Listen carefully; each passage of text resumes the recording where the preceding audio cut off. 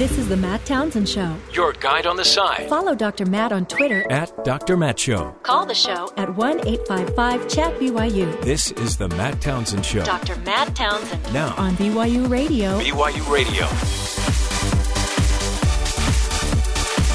Good morning, everybody. Welcome to the Matt Townsend Show. Dr. Matt here, your coach, your guide on the side. Welcome to the program. This is the show where we do what we can to give you the tools, the information you need to grow a healthier, happier life for you and your family. Really, a leg up in this crazy thing we call life. You could just watch the news, but the news doesn't always worry about your life, your needs. Today, we've got a great show for you. Man alive. Wonderful guest will be joining us, Dr. Michael Price. He's going to be talking a little bit about the decline in religion and people, attending church, believing in some, higher power, some higher being. And what's happening is a formulation of quasi-religious communities, groups that seem to derive the same benefit from a church, attending a church, but not so religious oriented. We're going to be talking about that and the impact that's going to have on our lives coming up. Also, holy cow, happy Make a Hat Day. Oh, wow. Why are you laughing? These are getting better every day. Make a hat day. You've always wanted to let out that, crazy inner child. Yes, well, I want to just go the day knit a hat. You make a hat. Yeah. My family celebrates that every year. Do they really? Yes, on Hat Maker's Eve, we all get together and stitch our hats together. You know what, dude? You've got one of the weirdest families I've ever heard of. Strange. Do they really? It's just sad.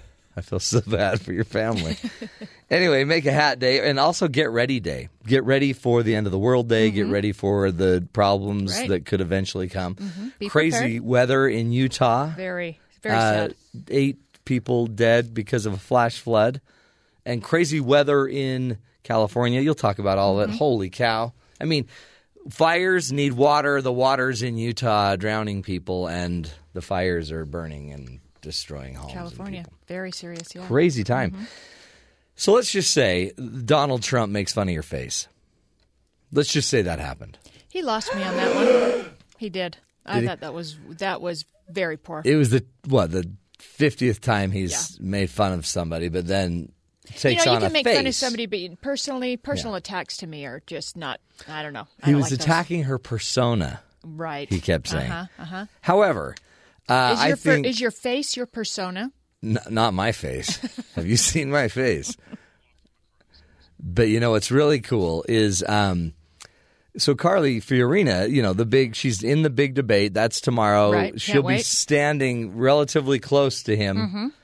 And she did it. She came out and she put together an ad dealing with this face thing. I mean, it was so smart because nobody ever takes on Trump. Right. So instead of, taking on Trump and making fun of his hair, which is what Bobby Jindal did, calling it squirrel head or whatever, Carly just put together a really awesome, what would you call it? I guess an ad to valuing the faces of women in America and basically reinterpreting Trump's comment because the whole commercial was about women. Right. And this is the face of a woman, the face of a leader. I saw it for the first time yesterday. I thought it was very powerful. And they're going to ask that question tomorrow night, and I can't wait. I can't wait to see his reaction and hear her reaction. It'll be great. It's great. Listen to this ad on clip 7.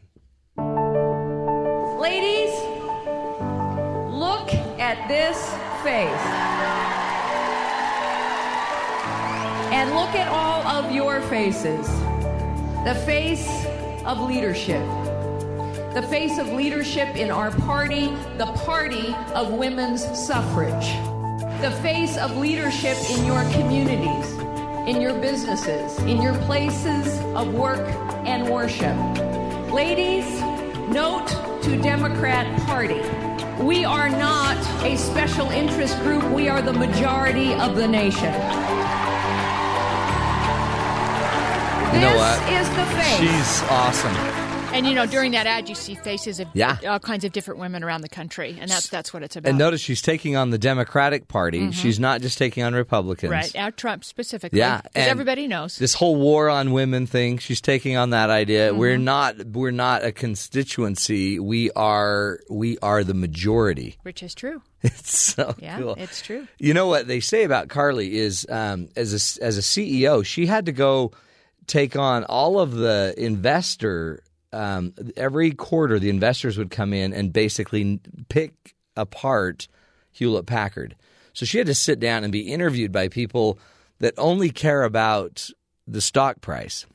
And they would ask everything. Mm-hmm. So I guess apparently she's incredibly ready to take on any question about anything at any time. She's been torn down many she times has with her been. Business, what she did at Hewlett-Packard for sure. She's had it from all That angles. is super awesome response. This is what everybody needs to be doing with Donald Trump. Like, instead, you're going to call, so if he calls you an idiot, I'm the idiot, and then start throwing it out. Mm-hmm. This is idiotic. And you could make so many great political statements by just taking on everything Trump says. Well, what he says, it's just like schoolyard tactics. It's bullying. And I think people are getting tired of that. I really do. He's insecure. That's it. Yeah. If you want to denigrate, what's going on in the workforce or anything else in politics, but to take on somebody personally, I think people really don't care for that. No, I think you're right on. And guess what?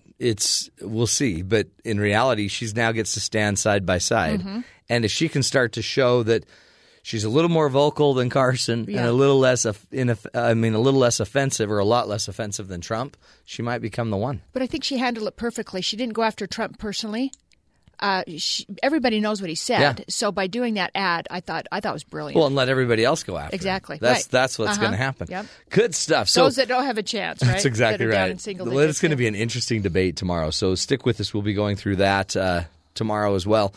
Let's now go to Kathy Aiken, find out what's going on in the headlines around the country. Good morning, everyone. Flash floods in southern Utah have left at least 8 people dead and 5 others remain missing. The victims, all mothers and young children, were in an SUV and a van when they were swept away. The floods came after heavy rains fell in the canyons just north of Hilldale, Utah, and Colorado City, Arizona. Here's Hilldale Assistant Fire Chief Kevin Barlow. Very dangerous, very treacherous. The banks are caving off. More significant flood than we've had for quite some time. Obviously, it took them off guard. They were well back from where the flood channel usually is. Search and rescue teams are scheduled to resume efforts to find the missing this morning. An instructor from Delta State University who allegedly shot and killed his girlfriend and another professor on campus yesterday died of a self-inflicted gunshot wound last night. 45-year-old Shannon Lamb reportedly killed his live-in girlfriend, 41-year-old Amy Prentice, at their home, then drove to the university and shot 39-year-old assistant professor Ethan Schmidt. He pulled off on the side of the road, exited his vehicle, and went into a wooded area. There was one gunshot that was heard. We don't know why this man did what he did. That was Cleveland, Mississippi Police Chief Charles Bingham. Authorities believe the shootings may have been related to a possible love triangle. The shooting sent the entire campus on lockdown, but was lifted late last night. Wildfires in Northern California continue to cause major damage. The Valley Fire north of San Francisco, considered one of the most destructive in state history, has leveled entire neighborhoods. One person has died and a number of other people are still unaccounted for. A second blaze known as the Butte Fire was burning southeast of Sacramento, where at least 10,000 people have been forced out of their homes. Only 30% of that fire has been contained. Here's firefighter Don Lopez. This is what I do. This is what I love. This is my community. And you just have to. There's no other word for it. You just have to keep going. The person who died was a 72-year-old disabled woman who reportedly called for help but could not be reached because her subdivision was already engulfed in flames. California Governor Jerry Brown linked the fires to climate change. Hungary declared a state of emergency today, shutting its borders to migrants. The move paves the way for the country to deploy the army to the border with Serbia in order to stop the flow of those entering its borders. The move also speeds up the court process for those seeking asylum. Nearly 200,000 refugees fleeing the Middle East, Africa, and Asia have entered Hungary from Serbia this year. And I'm sure you saw this map, but NBC has announced Donald Trump's replacement for Celebrity Apprentice. Are you ready? Yeah. Arnold Schwarzenegger. Yeah, the actor and former California governor is going to take over. The show's producer, Mark Burnett, said Governor Schwarzenegger will use his vast and highly successful business, political, and media experience to drive this hit franchise to new Hold heights. on. Aren't we using mixed messages? Doesn't Donald say, you're fired? Yeah. And So then what's- he's like, I'll be back. Yeah, I'll be no, back. but you're fired. No, I'll be back. No, you're fired. So that's what Arnold's going to say at the end when he gonna be fires so somebody. confusing. Yeah, what's he going to say? Get out of my face. I will You crush know, you. I will crush you. I lived in his hometown for 3 months. You did? Yeah, there was an Arnold Schwarzenegger museum. How do you say it in German? Like Arnold in your Schwarzenegger. Say it again? Schwarzenegger? Schwarzenegger. No, that's wrong. That's not how That we doesn't say it. sound right. That's tends too Schwarzenegger. authentic. We want to say it the American way. So Schwarzenegger. Okay. Bye. You lived there, huh? Yeah. Do they just? Is that Austria? Where Yeah, is so that? it's Eastern Austria. Say it one more time. Schwarzenegger. Doesn't that sound good? Yeah. Yeah. I don't know. Do you ever watch that show? Did No. you watch the show? No. Yeah, I haven't And either. if I hear Donald Trump say, it's one of the best, highest rated shows of the world, I'm was the going to best go thing berserk. they ever had. Wouldn't it be? I wish I had just a fourth of his confidence. Wouldn't that be nice? Yeah, but it's Yeah. not real. You don't think it's real? No. You know it's not real because the minute you push on it, he's all prickly and freaks So out. if you have to keep saying it, I guess you're not. Anybody is that what it has to is? say they're that Yeah. great is not confident. Confident people know they're great. Yeah. They don't have to keep reinforcing something they know. Yeah. That's But a good point. people that lack confidence have to keep reinforcing saying it. it That's over and why over. I always talk about my abs Yeah. because I'm not confident I have one. If I could just find one ab, I'd have to quit mentioning it. I'm going to keep talking about it until an ab appears right here on my table. What is that? That's my ab. I'm going to leave it for Ron Hager later today. Ron, is this an ab to you? We're going to get that. Hey, we got to get that on Periscope. Let's get that on Periscope. Ron Hager checking my belly to see if he found an ab. I'm not sure anybody wants. Wants what? Don't be rude. Don't be rude. Just because you can say Arnold Schwarzenegger's name right doesn't mean you know what you're talking about. Not to be rude. You look so sad now. Hey, we're going to take a break. When we come back, Dr. Michael Price, by the way, that's my father-in-law. Dr. Michael Price will be joining us. Dr. Michael Price will be joining us. He has been studying the evolution of moral beliefs. And I don't know if you know this, but people are becoming less religious, which is going to have moral implications. He's going to walk us through what's going to happen to communities as church attendance and, religious following decreases. Stick with us, folks. Interesting subject coming up about the importance of community and religion. This is the Matt Townsend Show. We'll be right back.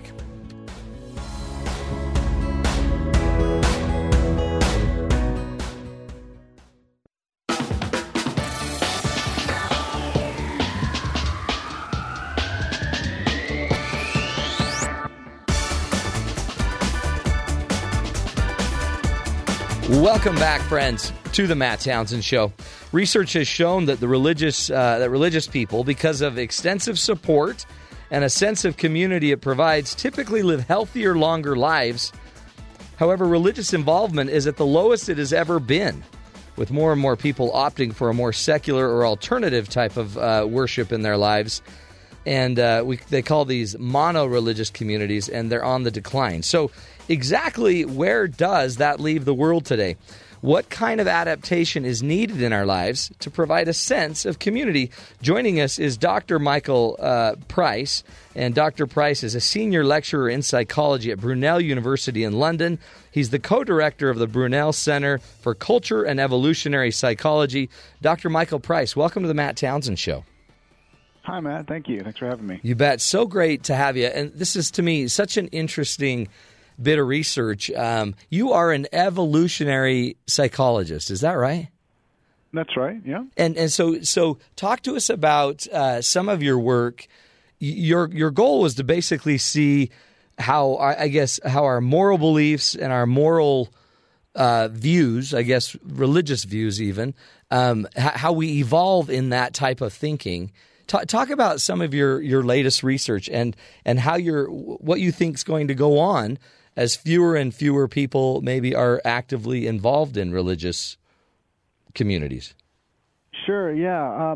Well, I mean, as an evolutionary psychologist, I approach the issue of religious-type communities, thinking about the types of environments in which humans evolved. And these are very small-scale hunter-gatherer communities where maybe 50 to 100 people, intergenerational communities. They're all living together and sharing the same small territory, and so very small-scale, intimate, face-to-face communities where a lot of social support and opportunities to interact all throughout the day and to cooperate and get help and share food and really, really intimate, small-scale where you're living with your families, and very, very different than the types of isolated social communities we have today. So approaching it from that perspective, and then looking at so for centuries we've had religious communities that have sort of served this cultural function that hunter-gatherer societies used to serve for people.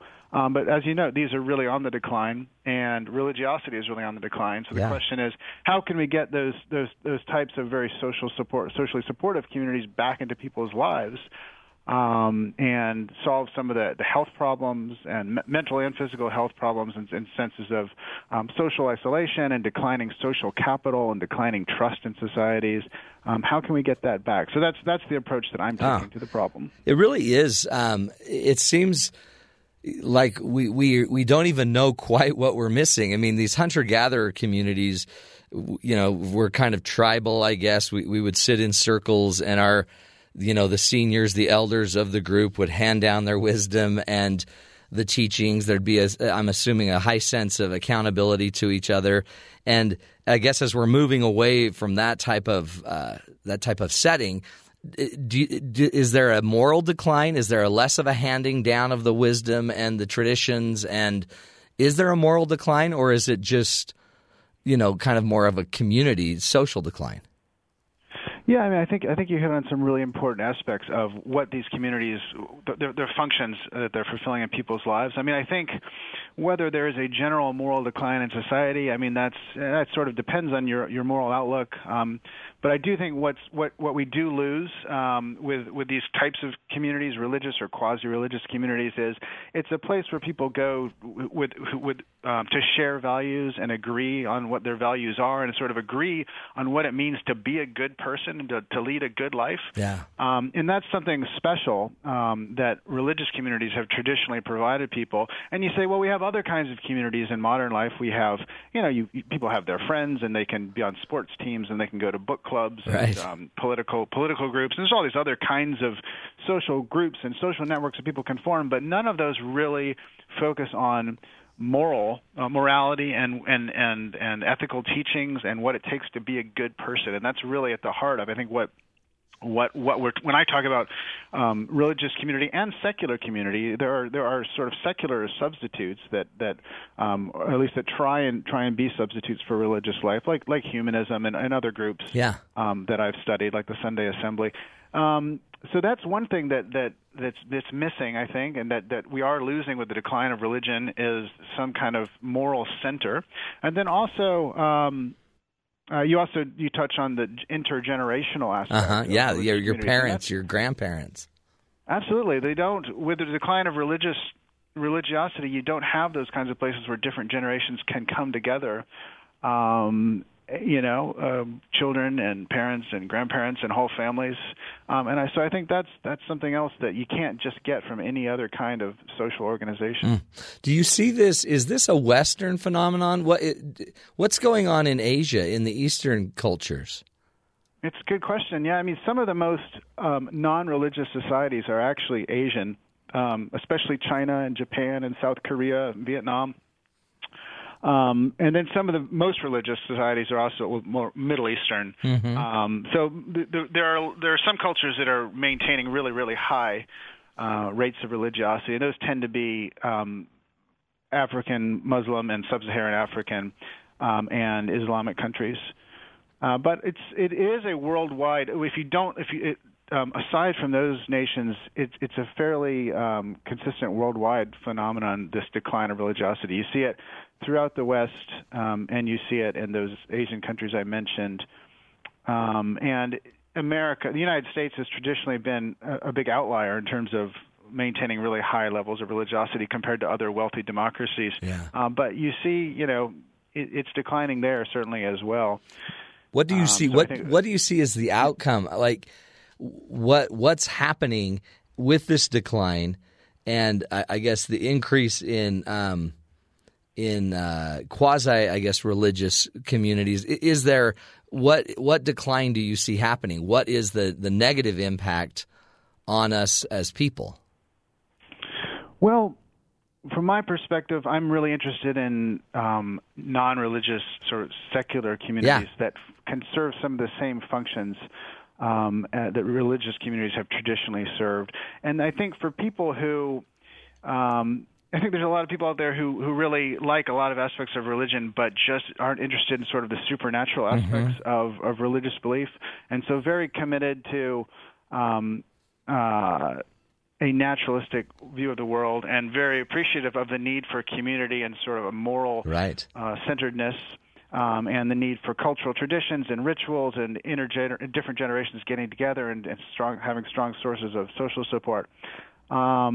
So I am really interested in the extent to which non-religious sources of community could step up here and function and serve some of these functions for people.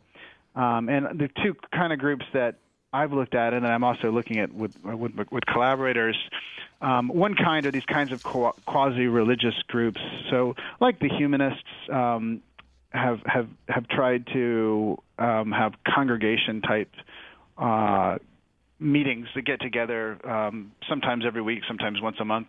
And then there's a group here in London called the Sunday Assembly, which is essentially just trying to take all the things about traditional religions that provide those benefits for people's lives, but just without that supernatural element. And I've been collecting data with the Sunday Assembly for the past 6 months.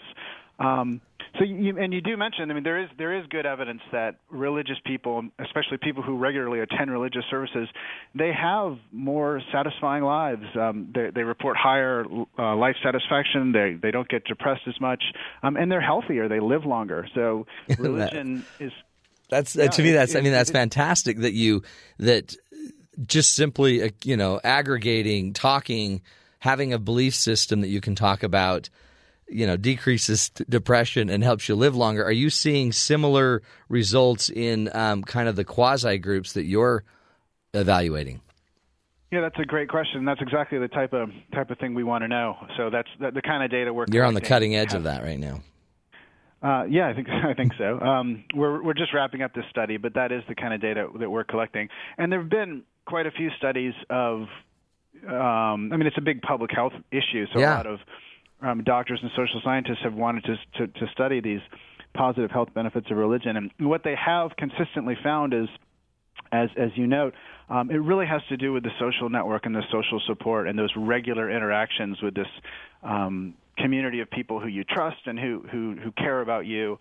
That's really important for people. And when you don't have it, it's sort of like you don't know what you're missing. So I feel like there's probably a lot of people out there in the world who don't have this in their lives, but that could really benefit from it.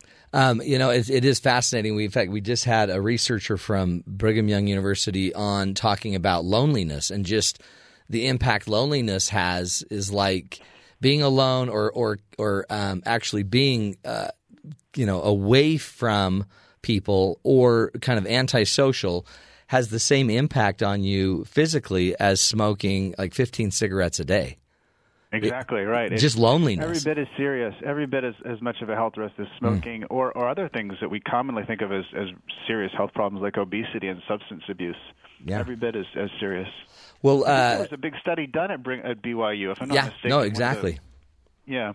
In fact, let's do this. Let's take a break. We're speaking with Dr. Michael Price about the impact, the public health benefits of both kind of religious and quasi-religious communities, secular communities, at creating a cohesiveness and a sense of community, a sense of belonging. As more and more people are kind of moving away from organized religion, where is this going to go, and how can people still derive the benefits of connecting morally with one another, maybe even in a secular way? We're talking about that more when we come back. Dr. Michael Price, this is the Matt Townsend Show.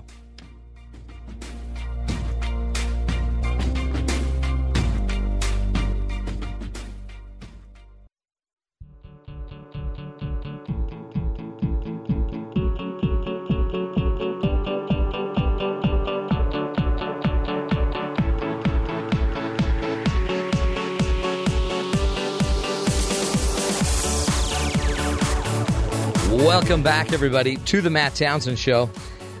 On the phone is Dr. Michael Price, and he is a researcher and a senior lecturer in psychology at Brunel University in London.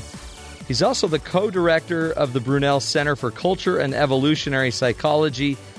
He received his PhD from UC Santa Barbara Center for Evolutionary Psychology back in the day. And he's now here just informing us about some of his research that he's doing on quasi-religious secular communities. So lots of great research that has been going on about religion and the impact religion can have to help people live longer and feel healthier, I guess, in their lives. But fewer and fewer people are now attending kind of these more, I guess, regimented, strict religious kind of groups. So Dr. Michael Price is helping us understand what is the impact long term, and are there other quasi groups that could facilitate this camaraderie, this brothership, this fellowhood? I don't know what you call it, Dr. Price, but welcome back to the show. Mm-hmm. Thanks. Yeah, as you mentioned, we do have this big decline of religiosity in many parts of the world, and fewer people attending religious meetings. But as they become less religious, it's not like they're switching to secular forms of community. Right. They're just sort of dropping out altogether. So the question is, what could replace religion in these people's lives? And that's one of the things we're wondering, is could there be, say, humanistic substitutes, secular substitutes, where so many studies, or there have been really a couple of big meta-analyses of many studies that have shown that, so what is it about being religious that has all these health benefits? Well, it's regular attendance at these meetings. It's the social support. So it's nothing about religion per se. It's not, say, depth of religious feeling, or level of commitment to religious belief per se. It's really having the regular social action with a real social interaction with a very supportive community. So it seems like, in theory, we might be able to give people those things even if they're not religious in secular settings. Does it matter? Go ahead. Oh, sorry, Michael. Go ahead. Yeah, so the question is then, why do people get together? It's a bit odd for some people to sort of get together just to be together. The nice thing about religion is it does give you this, moral framework. It gives you this sort of cosmological framework of understanding the universe and a bigger picture. Yeah, framework. That's what I was wondering. Does it? It seems like it's one thing. I mean, I could get together with a really good group of mountain bikers, and we all go climb the mountain, and we do it every week, and then we get up there and we eat lunch and we support each other. But I wonder if does that type of community have the same impact on me as one that has a moral side to it, maybe where we are connecting to nature or connecting to a bigger and have discussions about the bigger purpose of life or a sense of morality or whatever? Is there a difference? Really, yeah, I think you're right. I think the key things that those sorts of, you might have a great time mountain biking and really enjoy your time with your friends and very meaningful experience. But what you're not getting, as you say, you don't get the moral centering. You don't get the focus on what it means to lead a good life and be a good person and make a positive difference in the world. Right. You don't get that intergenerational aspect. You don't get that really rich sources of cultural meaning. So like you'd get from rituals, say. Another thing religion provides people that's very, very important are these ceremonies that commemorate the most important events in people's lives, and often very solemn, serious events like funerals, and dealing with really traumatic events when life gets really, really difficult. So that's something else that religion provides that just any old group won't provide, and the sense of the sacred and of what's the most important, aspects of one's life. So that's a really important issue: is how do you get that when religion has been providing that for people for centuries? How can you just come up with a substitute for that? And there are efforts that are being made. So there are humanist ceremonies, humanist rituals. So a couple of weeks ago, I had a great interview with Greg Epstein, who's actually the humanist chaplain at Harvard University. So at Harvard, there's a handful of universities that actually have humanist chaplains along with Protestant chaplains and Catholic chaplains and Jewish or what have you. So he is organizing this very active humanist community at Harvard that really functions like a religious community. It provides rituals. You can get married. You can have birth naming ceremonies and funerals. And they meet every Sunday, like a church would. So they're really striving to provide the sorts of community that have traditionally been provided by religions. And judging from, his experiences, it's been pretty successful, pretty impressive. And it's probably, I guess, for many, it would feel more inclusive because it's not maybe as dogmatic or it's not as doctrine focused as it is just service, human focused. Absolutely, it's very inclusive. Humanism is a great example. So if we're just talking about them. In terms of their ideology and their philosophy, it's very, very simple. It's really about, how do you understand the universe? And they say, basically, it's just reason and science. And then how do you treat other people? And it emphasizes compassion and inclusivity. So pretty simple doctrine, but it seems to go a long way for people. And the other advantage, I think, of that kind of humanistic approach is it can be very future oriented because, as you say, it's not real dogmatic and it's not real rooted in tradition. Yeah, it's not so past oriented. Yeah, exactly, and that can be a great way to bring people together. Cultural identities and heritage, that can be a great thing, but can also really tear people. It can really sort of divide people. Right. We still see wars that are being fought because of traditions of the past 1,000 years. Right. Absolutely, yeah. Or devotion to, say, the Confederate flag in the South would be another example. That's a great example. And then, like here in the U.S., in fact, in the West, the whole Burning Man phenomenon just seems like it's a pretty good example of a group of people that are looking to have some fellowship, some camaraderie, some sense of religiosity, and then experience time to be with each other. But so it seems like there's a hunger for it. Absolutely, I think there really is. And this group that I've been studying here in London, they're called the Sunday Assembly, and they just started it's only been about 2.5 years. They started in London, and they really rapidly spread all over the world because they've just tapped into something that, like you say, there is this hunger for it. And I think a lot of people crave it and they're looking for it, but they just don't know quite where to find it.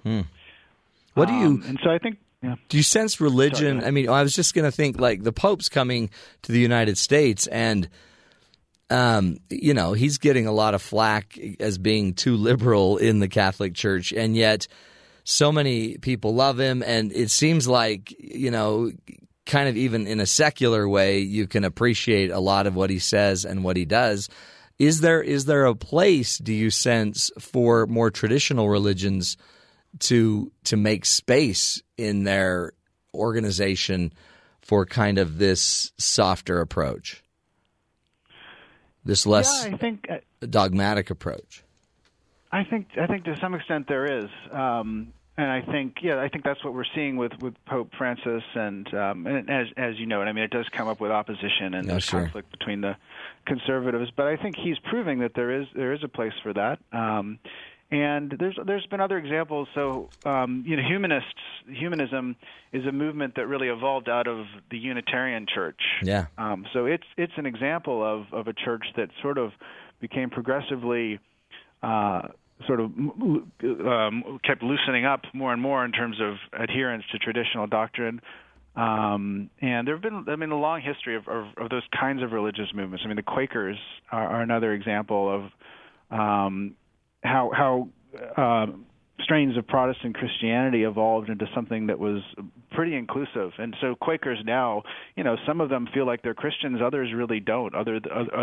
Some Quakers don't believe in God, and it's pretty accommodating to all kinds of points of view because it emphasizes fellowship, it emphasizes morality and being a good person.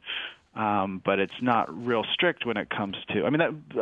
Quakers think that's one reason why their religion has persisted when so many other similar types of religions that sprung up in the 17th century have fallen by the wayside, is because they've been so adaptable and accommodating and flexible in that way. It's also interesting. I'm pretty sure it was the Quakers that they used to have these. They're big in community and big kind of in just the ability to what do they call them? Clearing committees. Have you ever studied those, Michael?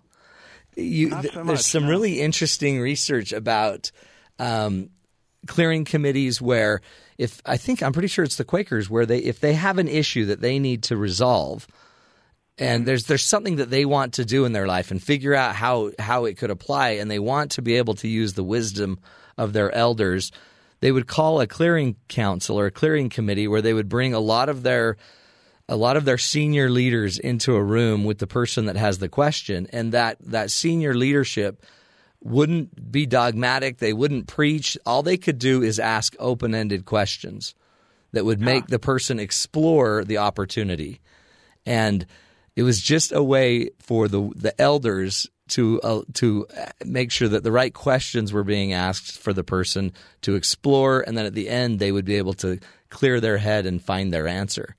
So there's something really so valuable about community at helping us, see through our lives clearly instead of just always trying to force us or influence us to be some way. Help us find the way by asking the right questions. And that in that intergenerational aspect too, sort of the wisdom of that's so important too, as we discussed earlier. One other aspect of this whole issue that I should have mentioned is it's not just these kind of congregational communities, sort of religious or quasi-religious communities. There's also what are called intentional communities, or sometimes it's called co-housing, where people are trying to recapture that co-residential aspect of hunter-gatherer life. So they're actually, instead of living in isolated subdivisions and isolated nuclear family homes, they're actually building communities that are more designed for communal eating spaces and more commons areas where everybody's kids can play together and where you're more likely to interact with your neighbors and cooperate with your neighbors. And so this is this co-housing movement that started in Denmark and Scandinavia in the 60s, and now it's spread widely throughout Europe and the United States. That's another way that people, a fairly radical way, because it really requires big changes in your lifestyle, and it's another way that people are trying to get more this really authentic community into their lives. We are hungry for it seems like, aren't we? Just that connection again.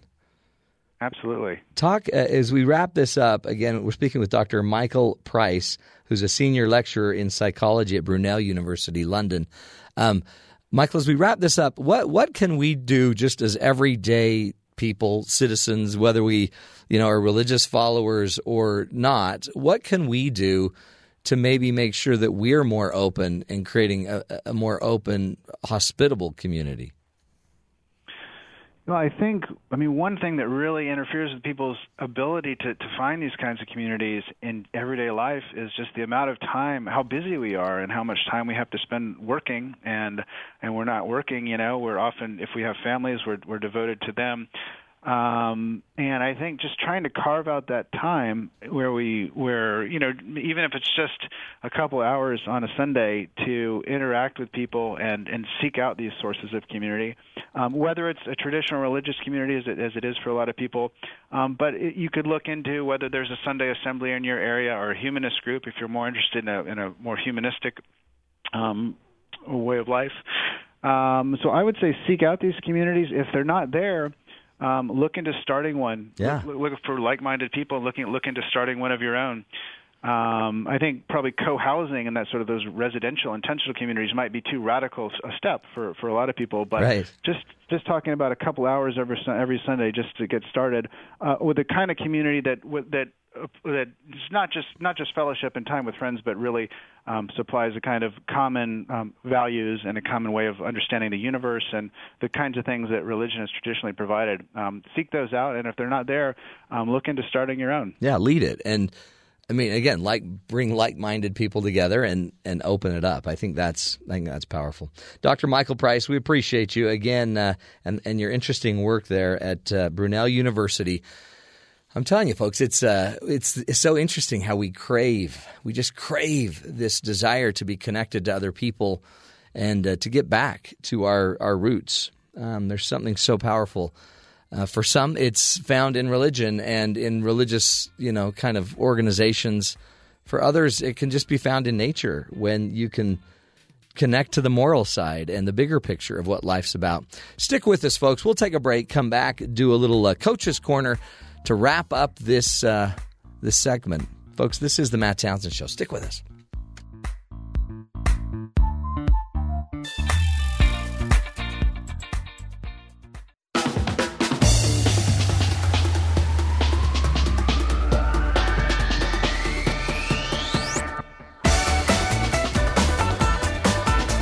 Welcome back, friends, to the Matt Townsend Show. It's such an interesting phenomenon, what's going on with all of these, people becoming less and less religious, and yet having such a need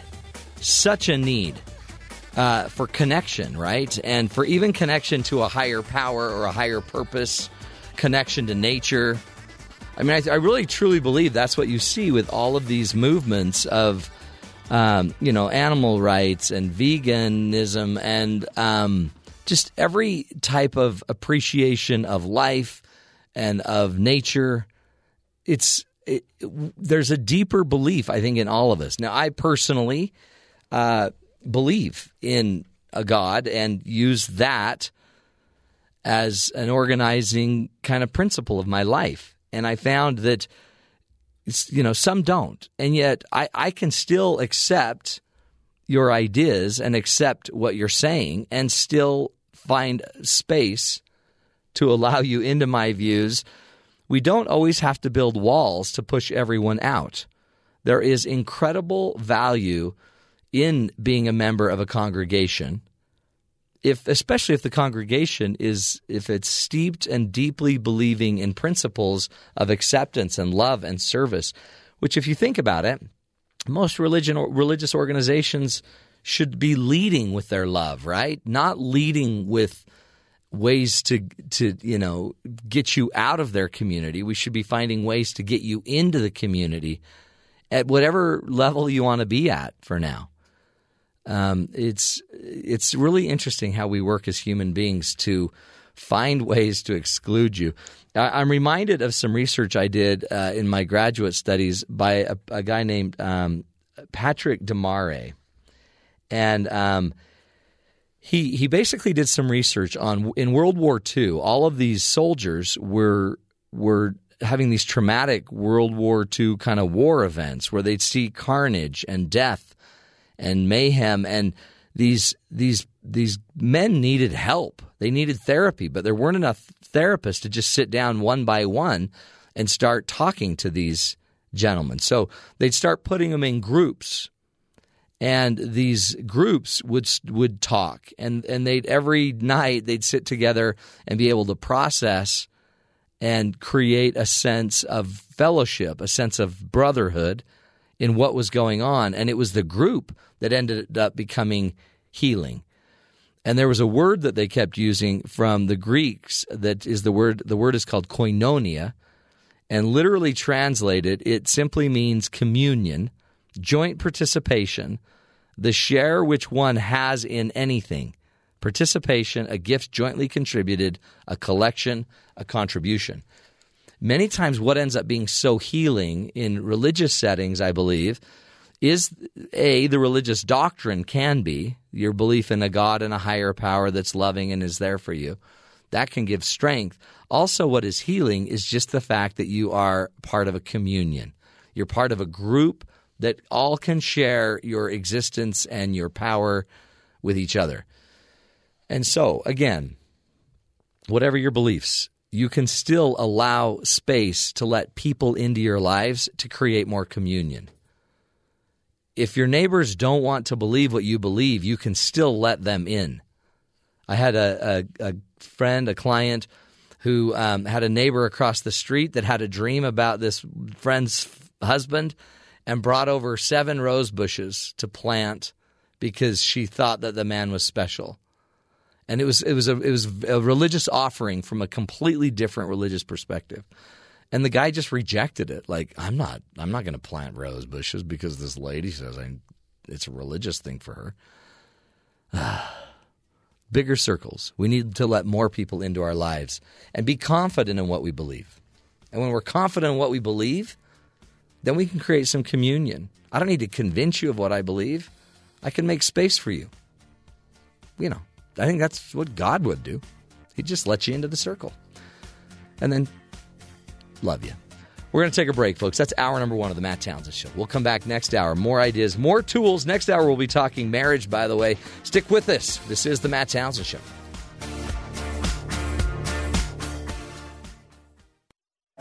This is the Matt Townsend Show. Your guide on the side. Follow Dr. Matt on Twitter At Dr. Matt Show. Call the show at 1-855-CHAT-BYU. This is the Matt Townsend Show. Dr. Matt Townsend. Now on BYU Radio. BYU Radio. Good morning, everybody. Welcome to the Matt Townsend Show. Dr. Matt here, your coach, your guide on the side. Welcome to the Human Project. We're trying to figure out how to help you live this crazy thing called life. And not even just live it, but live it with other people. Wouldn't life be so much easier if you could just do it alone? We think that, and yet, holy cow, it's yet all of us are still striving to get married, to find people that we can trust. In fact, that'll be one of our topics today. By Dr. Anne Brennan-Malek will be joining us. She's going to be talking about marriage in modern life, why it works, when it works. So we'll be getting to her in just a few minutes, be able to talk about, because people are marrying later. Does it still work? Is it still, a way to create a healthy life? We'll be getting into that. Also, man, holy cow. I don't know what to do anymore. These candidates are driving me crazy. Mike Huckabee, did you hear what he said? He's driving me batty. Republican presidential candidate Mike Huckabee told an audience at the Conservative Eagle Forum, so remember he's speaking to the most conservatives among us, conference over the weekend, that the Syrian refugees are seeking asylum in the U.S. could be people who have nefarious purposes for wanting to be here. And question their true motivation. Are they really escaping tyranny, or are they escaping poverty, or are they really just coming because we've got cable TV? You're a monster. When you watch the video of people running through cornfields, doing everything they can to not die, or floating across the water with a baby in his hands, I'm pretty sure he's not floating with his baby's life in jeopardy to get here for cable TV. Did he really say that? Yeah. He really said cable TV. Are they really coming here to escape tyranny? Are they escaping poverty? Or are they really just coming because we've got TV? The former governor of Arkansas asked. He said, "I don't mean to be trite, but I just was. I'm just saying we don't know." Well, we do know why they're coming, because they're under siege. Their life is horrible. They're being shot, killed. We will send some assistance, he says. He wants to see all the refugees go to Saudi Arabia. We will send some assistance through our charitable organizations and so they can get some hospitals and schools. We will design the curriculum for those schools. They won't be madrasas to teach terrorism. Okay, sure. And by golly, you will not get cable television. Thank you, children. This ad brought to you by Mike Huckabee. I don't know. I just look at these people like, well, it makes sense. Here's another story that seems to parallel the same type of thinking. Humans are worried. Humans may accidentally, as we go, finally have a chance. So, like, let's say a spaceship. Let's just say we can communicate with aliens from outer space. We've got to be careful when we do communicate with aliens that we don't infect them with a virus. Let's join together and work to put together a message that we as Americans can send to the rest of the world so as not to infect them with viruses, with spam, with bugs. Let's not ruin the world or the universe. Thank you for that music. You can take your hand off your heart now. Holy cow. All of a sudden, I got chills. That was Independence Day. Oh, is that what that was? Yeah. That was a great show. That was a great show. But apparently some scientists who have apparently nothing else to worry about are trying to come up with a universal message to send out in hope of reaching extraterrestrials. You got to get this right? When you finally send your message out, you got to nail the message. You better get it right the first time. Yeah, you don't want to blow it right. We got corn dogs. That's the first message we have they hats. receive. We're making hats You today. want a hat? It's hat day. Happy hat day. So apparently, speaking at the British Science Festival, Dr. Anders Sandberg was speaking on the topic of the future of humanity, and he says the classic example of message would be a series of pulses which show binary numbers, DNA sketch of the solar system, or a number of humans. The DNA, you could send out the entire genome project. Is that what we want to send first? I think we need a better message. Yeah, what would you sell? What would sell aliens on We come in peace. What do we give them, though? Hot dogs. We could talk about The Apprentice. Mm-hmm. Excellent. That's what Donald Trump brings up. So if Donald Trump, if he's the leader, he's going to always, the first message is, have you seen The Apprentice? Have you read the book, The Art of the Deal? That would get It's a great book. I had some friends who had their DNA taken to Yeah. see where their ancestors were from. Wouldn't it be a little frightening if it, What if DNA? you found Yeah. out? What if you found out you're from, but you know what? I've done that too, where you can go find find your ancestors at BYU. If you go to BYU and find your ancestors, anybody that puts that into Google, you can go just put your name in and it'll tell you who you're related to. Yeah, I've tracked my ancestors back to extraterrestrial sources. Really? Yeah. Well, that makes sense. Doesn't that make sense? Total Kathy? sense, That's why the translucent skin. That's why I can see your heart beating. Yeah, like the green vibe. Yeah, that's crazy, dude. I tracked mine back. Have you done this? No, I have not. I tracked it and there was nothing. I'm You're the related to first. nobody. You're the first. Yeah. You're the first of the best. It was come on. everyone at the table like, no way, I'm related to President Reagan. No way, I'm related to Abraham Lincoln. Do you have a belly button? And you're related to Donald Trump. I know that's I'm what not, it's going to say. I'm not related to anybody. It was pathetic. I was so let down. That's sad. We do need to think of what would be our first statement. So if you've got any ideas, tweet us at Dr. Matt Show. I'd like to know what you think should be the very first statement we send out to communicate with extraterrestrials. I think we could, just because of the movie E.T., say something like phone home. That would be good. Very good. I don't know.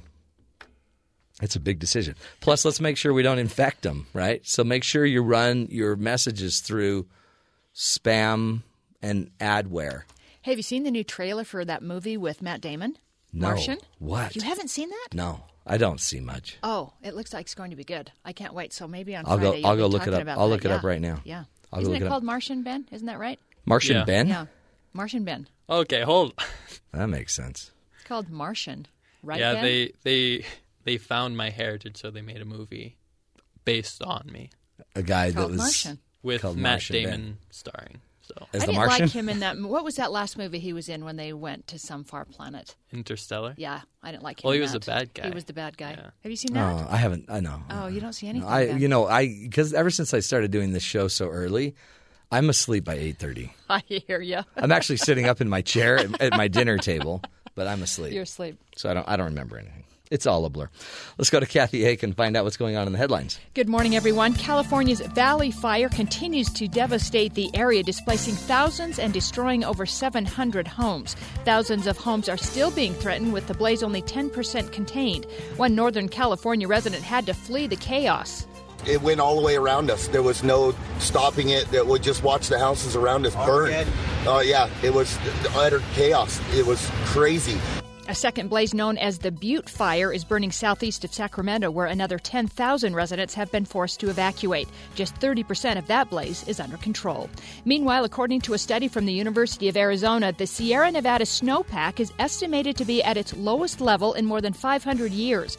The snowpack provides California with about a third of its water, and that state is suffering through a fourth straight drought year. 8 people are dead and 5 others are missing after a massive flash flood hit a Utah-Arizona border town.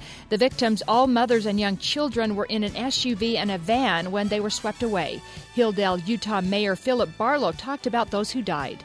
They had stopped outside of that flood area and were standing there watching the flood, and a flash flood came down the canyon. Basically, the vehicles were swept into the creek and down. We have 16 people involved between the two vehicles. One was a fairly good-sized van full of people.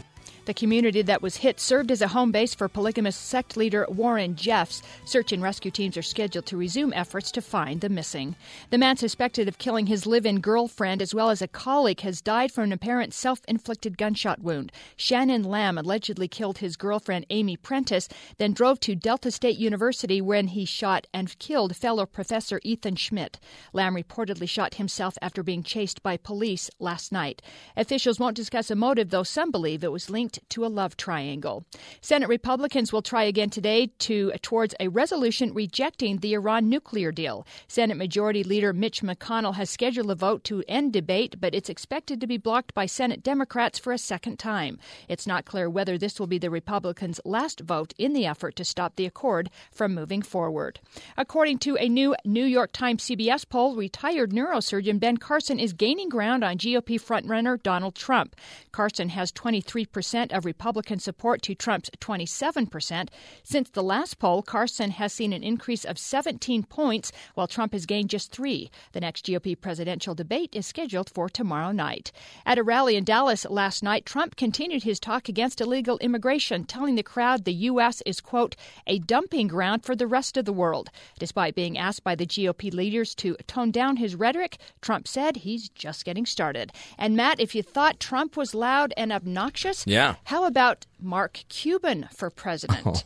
The billionaire and owner of the Dallas Mavericks said if he ran, he would, quote, do well, and said, if I ran as a Dem, I know I could beat Hillary Clinton, and if it was me versus Trump, I would crush him. No doubt about it. But that would be a knockdown. Oh. That would be great to watch. Yeah.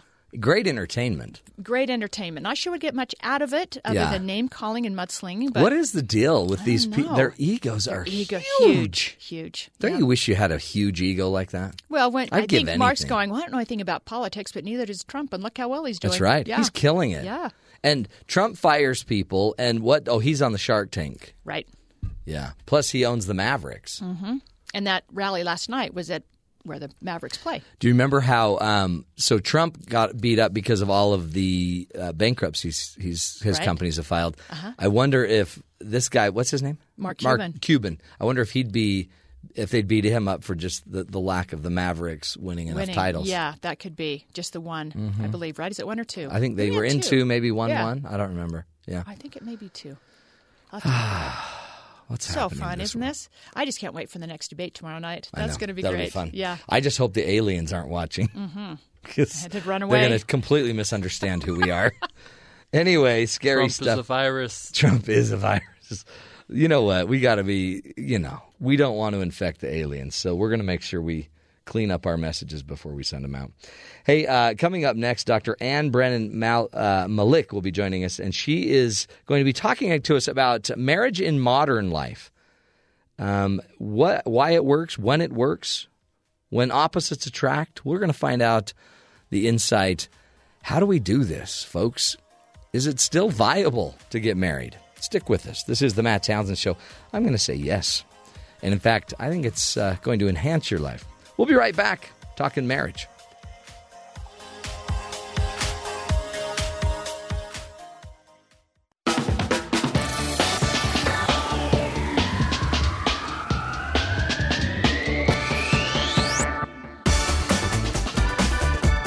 Welcome back, friends, to the Matt Townsend Show.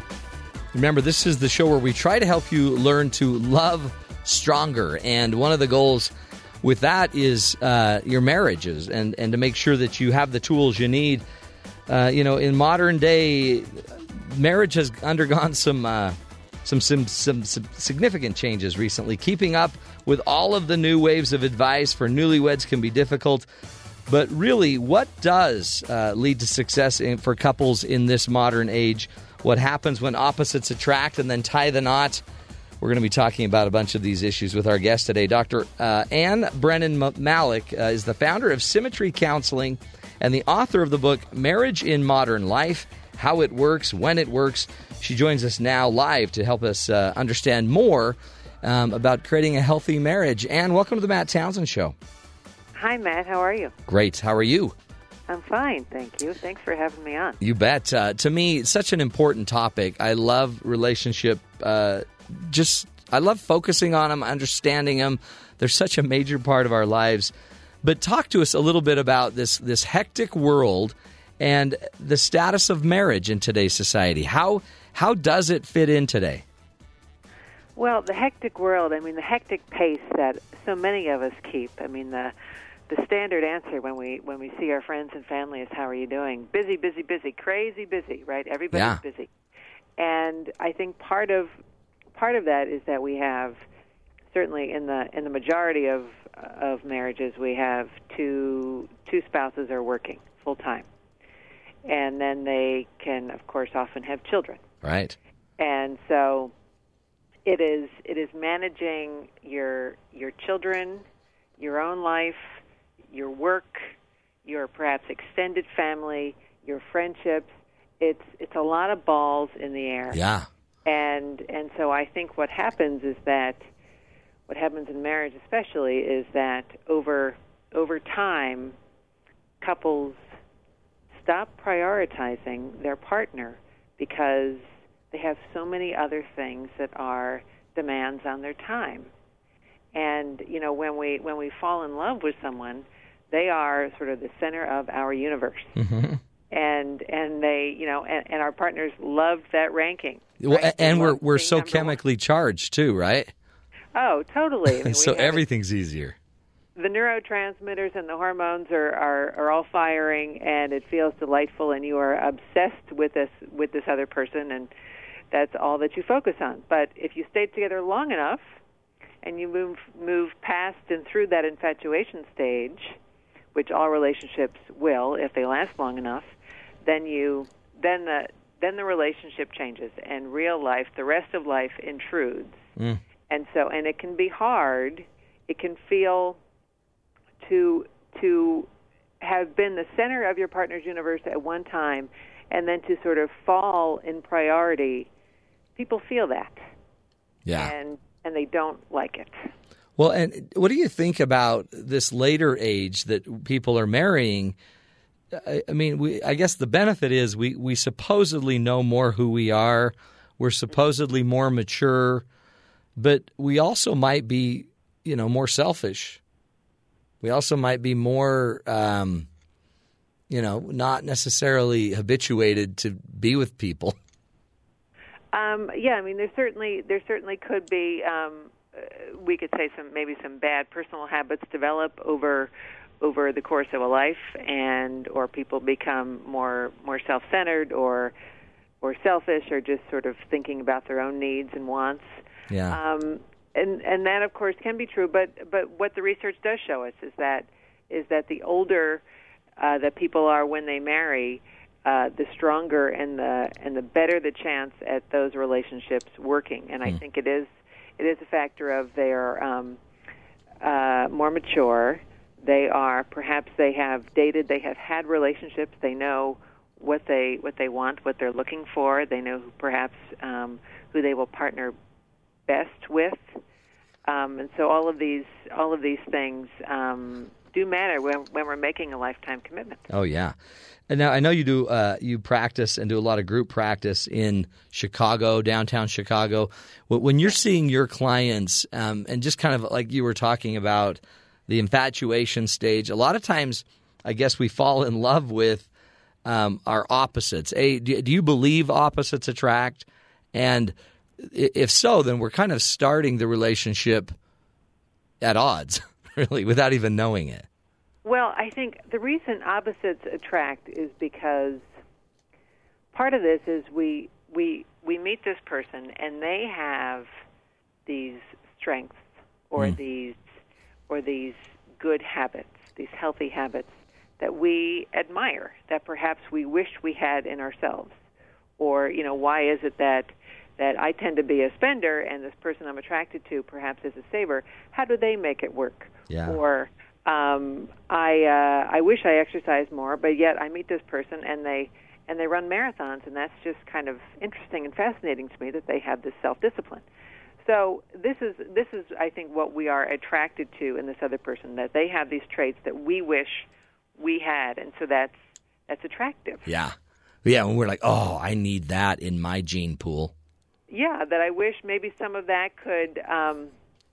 I could be influenced by my partner. Right. And yet, what we don't know is that, when the chemistry fades and life gets tough and you're two kids deep into this and, the pressure's there, those opposite tendencies are just going to drive you crazy. They certainly they have the potential. Can. Yeah. If they haven't been, if there hasn't been some smoothing off of some edges and some differences. I mean, ideally, relationships that I think work well, we have the power to influence each other. When I met my husband, and he still is neater than I am, but I was probably messier. Yeah. And he would agree with that. And I probably still am a little messier. But I work hard to be a little neater, or more, or I should say much neater, because I think it's important to him. Yeah. And that we have less conflict or less frustration if I just put the time in to be a little bit more mindful of my surroundings. Well, and he may have loosened up a little bit too, right? So I think that's part of it. Right, yeah. It kind of goes both ways, and you may have loosened his grip a little bit, and he may have tightened yours a bit. It's powerful. I mean, that's the benefit of a relationship. I think that's exactly right. That we just all of us learn in relationships. I think all of us should learn that in relationships you have to pick your battles, right? Mm-hmm. You have to say, what is it really worth? Is this issue really worth fighting over? Or he's a little messy or she's a little messy, so if I just clean up a little more and I feel better about things and I don't, and I'm not constantly complaining about this issue. Yeah, it's powerful. Let's take a break. We're speaking with Dr. Ann Brennan-Malik, who's the author of the book Marriage in Modern Life, How It Works, When It Works. When we come back, she's going to be giving us some keys, some tools to help couples manage their differences, some communication skills as well. Stick with us, folks. There's power and there's so much joy when you can make these differences, synergize and create some incredible new things that come out of your differences and your partner's differences. Stick with us. This is the Matt Townsend Show. We're talking marriage when we come back.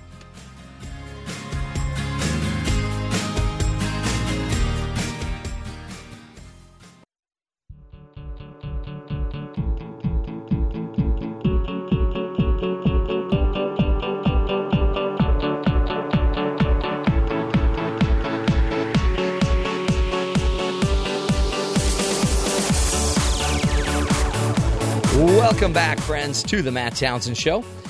On the phone with us, Dr. Ann Brennan-Malik, who's the founder of Symmetry Counseling and the author of Marriage in Modern Life, How It Works, When It Works. She's teaching us some keys, some skills to how we can, manage the differences in our relationships. Basically, here to just help us find some peace and move life forward in our modern marriages. Dr. Ann Brennan Malik, welcome back to the Matt Townsend Show. Thanks, Matt. Great to have you. Teach us, I mean, we don't want to just be all negative like it's just relationships are horrible. What can we be doing in our marriages to make sure that we're bridging the differences? And I will second what you said, that relationships are not horrible. In fact, relationships is one of the most sought after avenues of bringing joy into our lives. Mm. And so this is, all the research shows that, when you talk to people, what makes them happiest, and certainly a happy marriage is right up there, probably in the top 2. Yeah. So, I mean, often what I see when couples come into my office, and I work with a lot of couples, is that they struggle with communication. What happens is that first of all, many couples don't know how to communicate well. They perhaps were not taught this in school, right? If their parents, if they learn by watching their parents, and perhaps their parents weren't very successful at communicating, then therefore these two individuals may not be very successful in communicating. They will likely repeat the habits that they saw their parents engage in. Okay, so what happens with poor communication is that couples, they try it, they feel like we're not very good at it, it perhaps escalates, they feel as though whenever they try to talk, it makes the situation even worse, and so they avoid it. Right. They stop talking about the tough things because they think, well, it just seems to make it worse.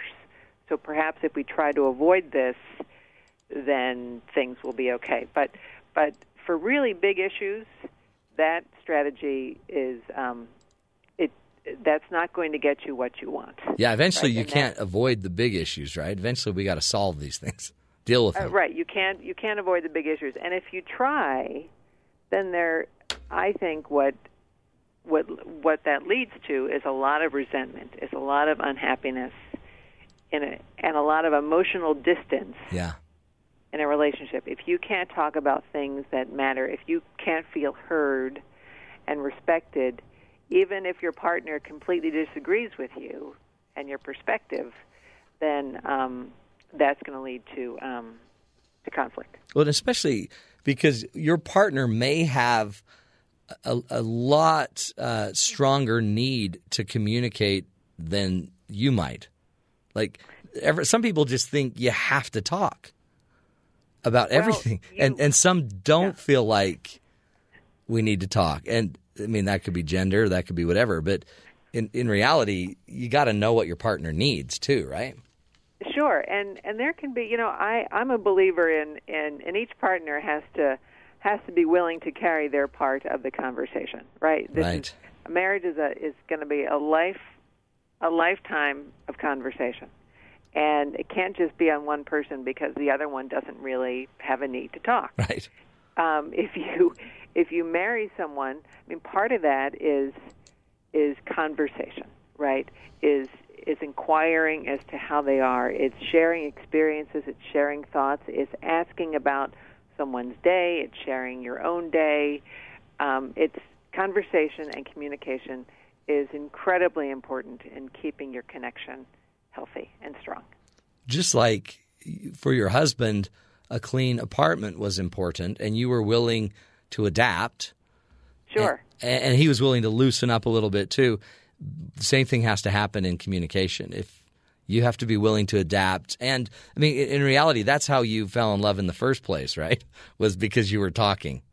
Well, right. I mean, certainly, right. It's usually the physical attraction first, right? Yeah. And then it's what does he or she say?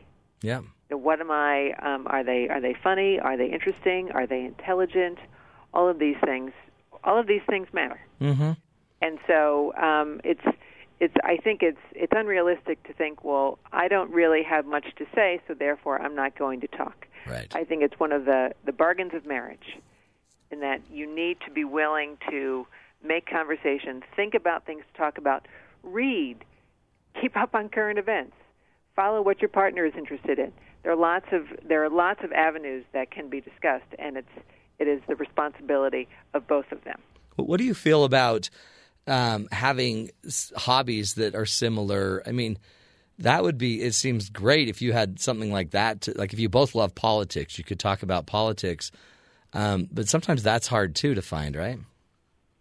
Well, it can be hard to find.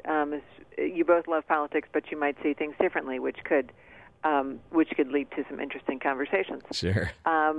But certainly couples that, and I have certainly encouraged couples in my practice who I see to, if they find or if they feel as though that maybe they don't have enough in common, that they've been together for 5, 10, 15 years, and they feel as though they don't have much in common, I encourage them to go out, and in fact I have a list of different possible activities that they could do together. Oh, there you go. Yeah. That, all right, so look at this list, and it maybe feels a little hokey because of all the different types of activities that are on this list, but finding things that couples can do together and spend time together and enjoy it and maybe learning together at the same pace can be really a very bonding experience. No, totally. And then it gives you just kind of a natural way to have a conversation. Talk about when we have conflict. So when a conflict emerges or this difference that might make one of us want to run away and one of us want to talk about it, are there some tricks of the trade for how we can engage the conversation in a safer way? There are most definitely tricks of the trade. So here's okay. So I will kind of give you a rundown of how I think healthy communication works around areas of difference. One is that so step one is that you need to invite your partner to this conversation, right? You need to say instead of forcing them. Yeah, like you can't say, I need to talk about this right now because it's driving me crazy. Mm-hmm. I mean, you could try that, although it's not going to work, and it doesn't really give your partner the flexibility to say, hey, listen, the timing, like I'm not in the headspace for this right now, so can we talk about it tomorrow? So part of it is inviting your partner and making sure that the time works for them too. They may say, not now, can we talk about it tomorrow? And that's going to have to be okay. Yeah. Now, I say that, but the partner that asks for the delay, they really need to meet their commitment when they ask for that delay. If they keep delaying it, that's a bad strategy. Yeah, you can't. That's just avoidance, right? Yes. So that is one thing. So inviting your partner, telling him or her what you want to talk about. Okay, tomorrow night I would like to talk about the budget. And oh boy, okay, maybe your partner, maybe that stresses him or her out. So you say, okay, well I can't do it tomorrow night, but how about Saturday afternoon? Okay. How about never? That's right. That's important. That happens with way too many couples. Sure, no, right. No, exactly. So that is part of it. And so you meet, and perhaps for some high conflict couples, which exist, sure, you may actually need to set an agenda for the meeting. So you know that the conversation won't get distracted by lots of other topics. Yeah. Right? You also might say, hey, listen, I need 30 minutes. Can we talk about this for 30 minutes? And then the partner who may be more avoidant or uncomfortable at least knows that there's going to be an endpoint. No, I love that. And I love to know that's going to happen. And I would even make it formal. Like I would set your timer on your phone. Because then it's not this permanent when somebody says, can we talk? It sounds like to me that, have you got 3 hours for me to tell you what you're doing wrong?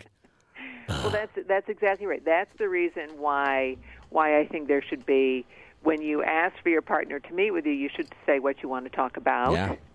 And also this time limit. Okay, it's going to take 20 minutes, it's going to take 30 minutes. And if you don't finish the conversation, then if both of you agree to keep going and maybe extend it another 20 or 30 minutes, or you could say, not today, how about tomorrow? I love that. That's safe. So there has to be this back and forth. Another very, very important issue with couples, and when you're trying to have a respectful conversation, is that if one of you or both of you is getting overheated, and I think for the most part all of us know when this is happening, right? Right. Like we get a little hot. Maybe like your ears get hot. I mean, if you're sweating, you got a problem. Your breathing, your breathing is a bit shallow. And you find yourself not listening. You're just waiting for your partner to stop talking so you can make your point. Okay.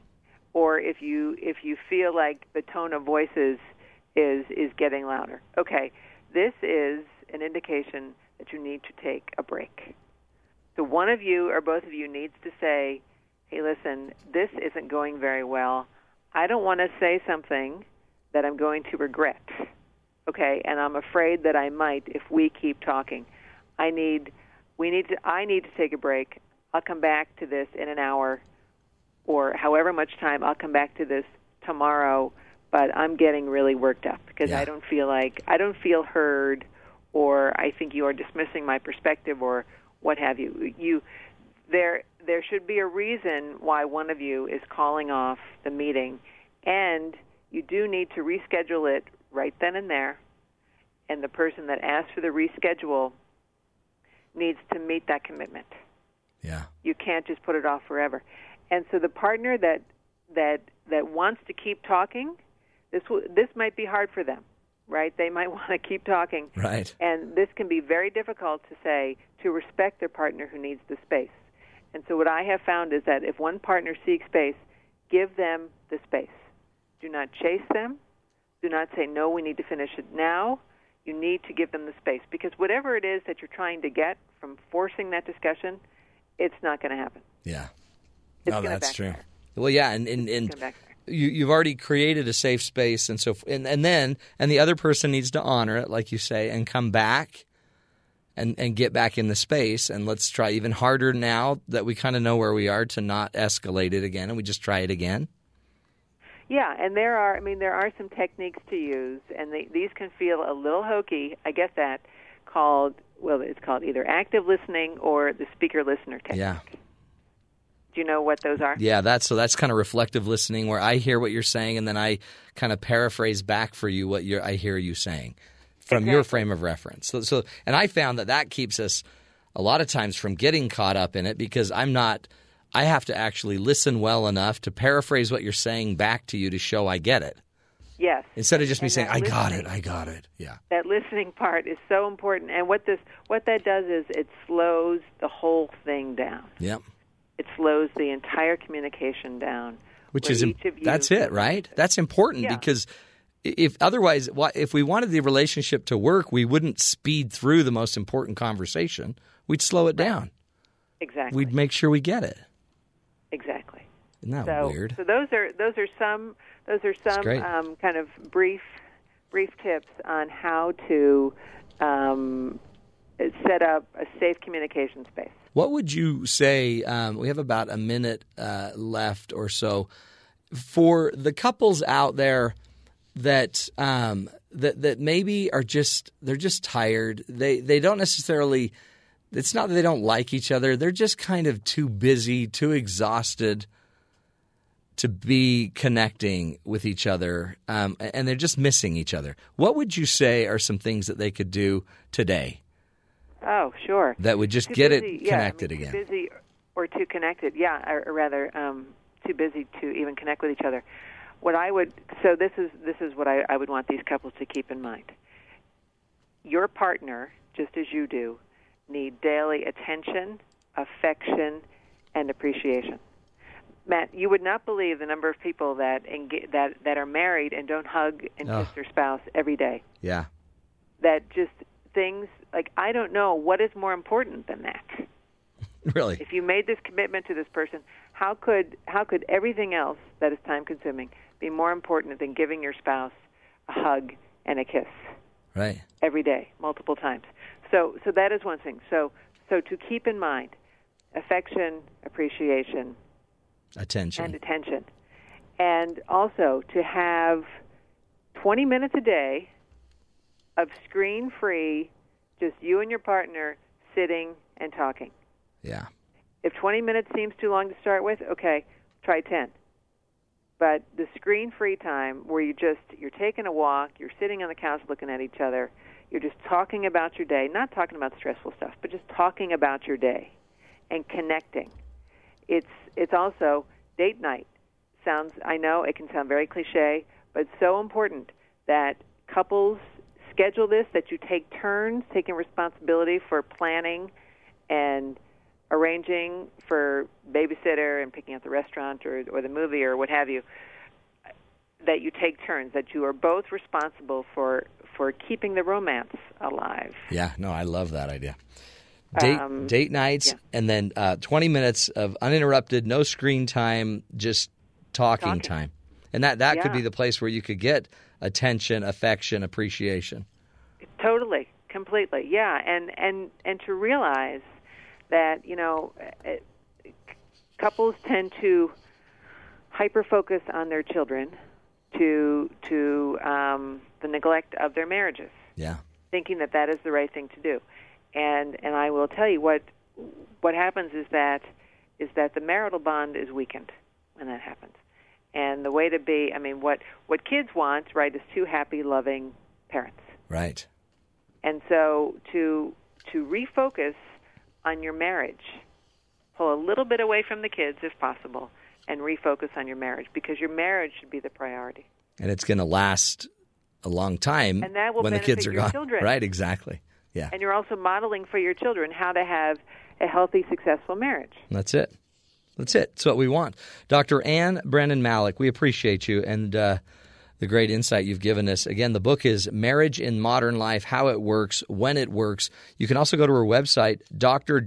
Ann Malik, M-A-L-E-C, drannmalik.com. Great insight, folks. Marriages matter, folks, and you can work it out in today's crazy day and age. Modern times just means you got to pick up your game a little bit. Create a modern marriage, one that's still full of love, though, appreciation, affection. We'll take a break. Come back to a quick Coach's Corner. Stick with us, my friends. This is the Matt Townsend Show.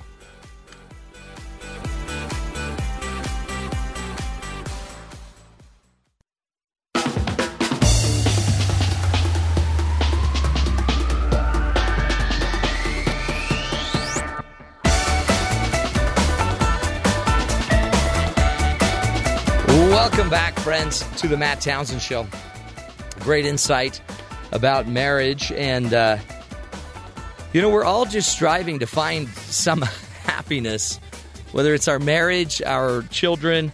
There is some interesting research out. If you want satisfaction, research shows have at least 4 children.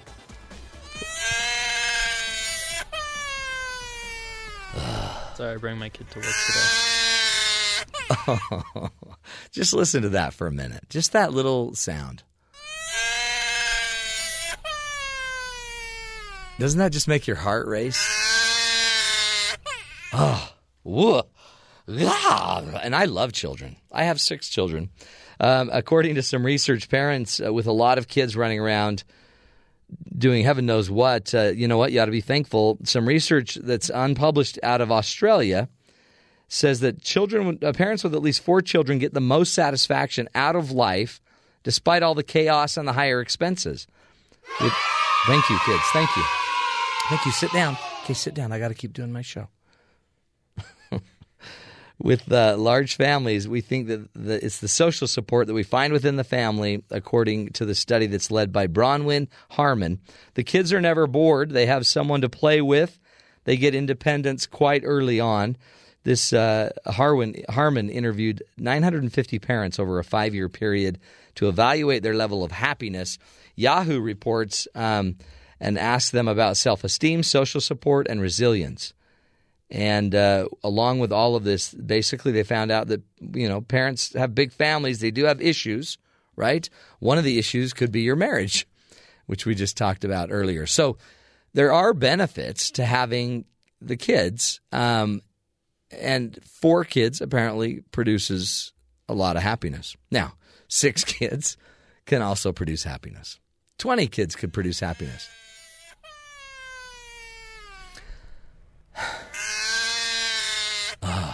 That just makes my heart start racing. Everybody out there driving, Ben, you can't do that. So you don't have kids. You don't know what that does to a parent. That right there, in the back of my head, I just think, honey, get the kid. I have to relish this power as long as I have it. Yeah. You got to be careful. You got to be careful. I could kill someone. You don't know. Yeah, you could kill somebody who's out there now. Has got to get home because the kids are crying. Anyway, kids are great.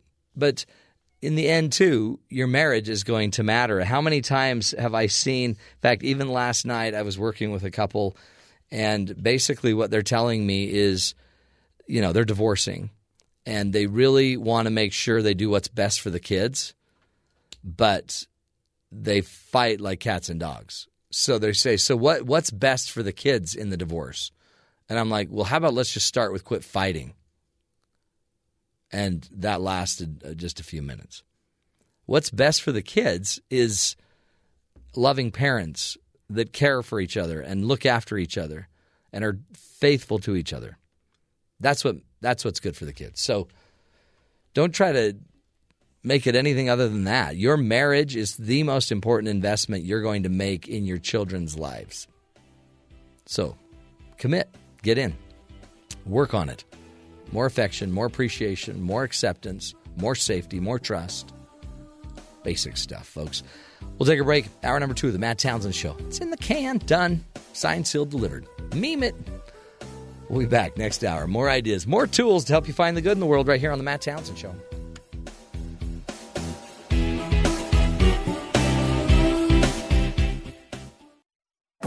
This is the Matt Townsend Show. Your guide on the side. Follow Dr. Matt on Twitter At Dr. Matt Show. Call the show at 1-855-CHAT-BYU. This is the Matt Townsend Show. Dr. Matt Townsend. Now on BYU Radio. BYU Radio. Good morning, friends. Welcome to the Matt Townsend Show. Dr. Matt here, your life coach, your guide on the side. We do what we can on this program to help you live longer and love stronger. Got a great show for you today. Today we'll be joined by Dr. Ron Hager, who is going to be teaching us a little bit more about functional medicine. Being a healthy person, pushing your doctors to not just, react to your symptoms, but become a proactive specialist in your life, trying to anticipate some of your issues. Holy cow, we got so much to talk about. So much to do. Here's an example, by the way. Today, happy National Double Cheeseburger Day. Speaking of health, I'm going to ask Dr. Ron Hager how he feels about that. I don't know. For some reason, I'm thinking that's not on his list. I'm going to ask him the last time he had a double cheeseburger. Have you ever had it animal style at In-N-Out? Yes. Not loving that. Yeah, my kids loved it. I didn't even know what it was. I guess they just kind of know and you ask. Isn't that you get where all you those just, onions and things on top? You get the onions the and sauteed onions. Well, then you know how you're supposed to eat it without your hands. Thus, the animal style. Oh, yeah, no, didn't know that part. In fact, we have disgusting. Audio of Ben eating a hamburger. No. Yeah. Not the one from yesterday. Well, no. This is actually him eating a hamburger, animal style, at In-N-Out. Okay. It's weird because he's a messy eater. And apparently it's going to take about 5 more seconds. Trying to load up that nasty sound again. I just sprung that on him. Yeah. I mean, normally he throws this sound out there. What is your favorite double burger, though? In-N-Out? Is it In-N-Out? Let me think. Do you like Smash Burger? I've never eaten there. Oh. See, it is the same one from yesterday. No, this is I different. hate this sound. It's this not. This one's animal style. Oh. This is the same sound. It from sounds yesterday. a lot like yesterday, but he's eating an good animal. burger. No, I hate this sound. Really, it's so disgusting. Oh, it makes me get a little gaggy. Okay. That's good. Yeah. Good boy. That's Down, good. Mm-hmm. down, boy, down. Yeah, I'm not a double meat person. Yeah. And I hate cheese. Why? On a hamburger. Well, the cheese you get at the. I like putting my own cheese, like if I cut it, but no. Really? That cheese is fake, I think. Oh, no. Oh, it is. Oh, it's real cheese. It's orange. It's not. It's orange. It's orange coloring is about it. Yeah. No. Hold the cheese. And it's, by the way, it's Make a Hat Day and Get Ready Day and National Linguine Day. It's a big day for foods. Yeah, that is a good day. Did you hear? Lots of carbs. This is the craziest story about the IRS. This is important for you to know, Kathy, because of your income status. If you owe the tax man, the IRS, $100 million or more, your check will be no good because they are no longer accepting checks over $99 $1,999,000. Okay, I'll keep that in mind. So if you have to write a $100 million check, don't. Don't do it. Don't do it. That'd be really hard to fit all those letters and numbers on there. Well, I've only done it twice. Mm-hmm. And you're able to do it? Yeah. Okay. It's a lot, but you got to count. Count your zeros. When I first read that, I thought it was saying ISIS isn't accepting checks over $99 million. No, that's the IRS. Yeah, not so the ISIS. I'm pretty sure ISIS would accept that check. That makes a lot more sense. But apparently they're hard to actually verify because they have to be processed by hand. Mm-hmm. And apparently, as a country, we're too busy in the IRS to process a $100 million check. Yeah, that's too difficult. Is that hard? And they need the money.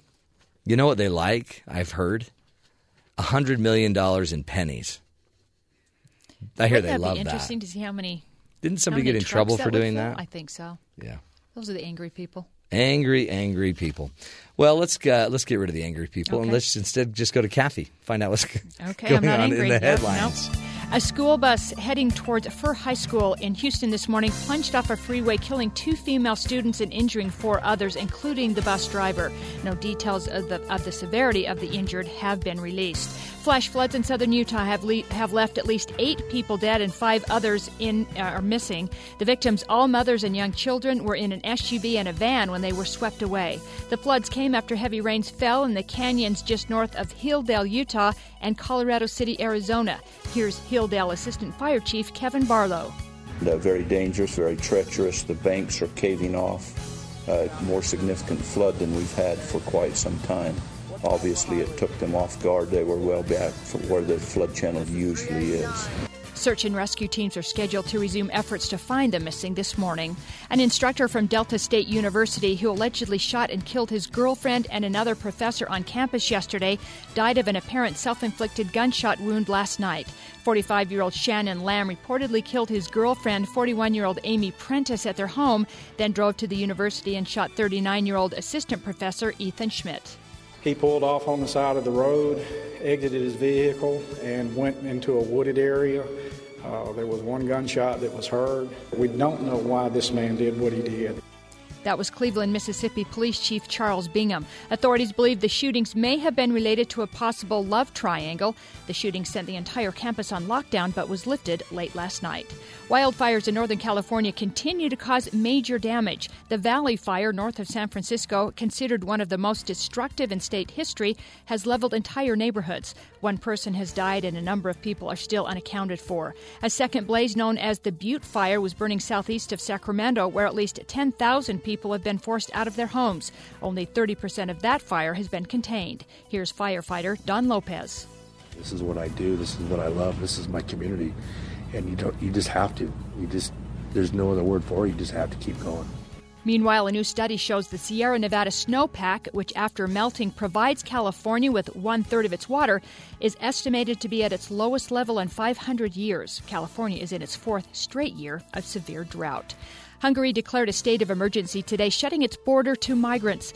The move paves the way for the country to deploy the army to its border with Serbia in order to stop the flow of those entering its borders. The move also speeds up the court process for those seeking asylum. Nearly 200,000 refugees fleeing the Middle East, Africa, and Asia have entered Hungary from Serbia this year. According to a new CBS News poll, Bernie Sanders leads Hillary Clinton in New Hampshire 52 to 30% and leads in Iowa as well, 43 to 33% over Clinton.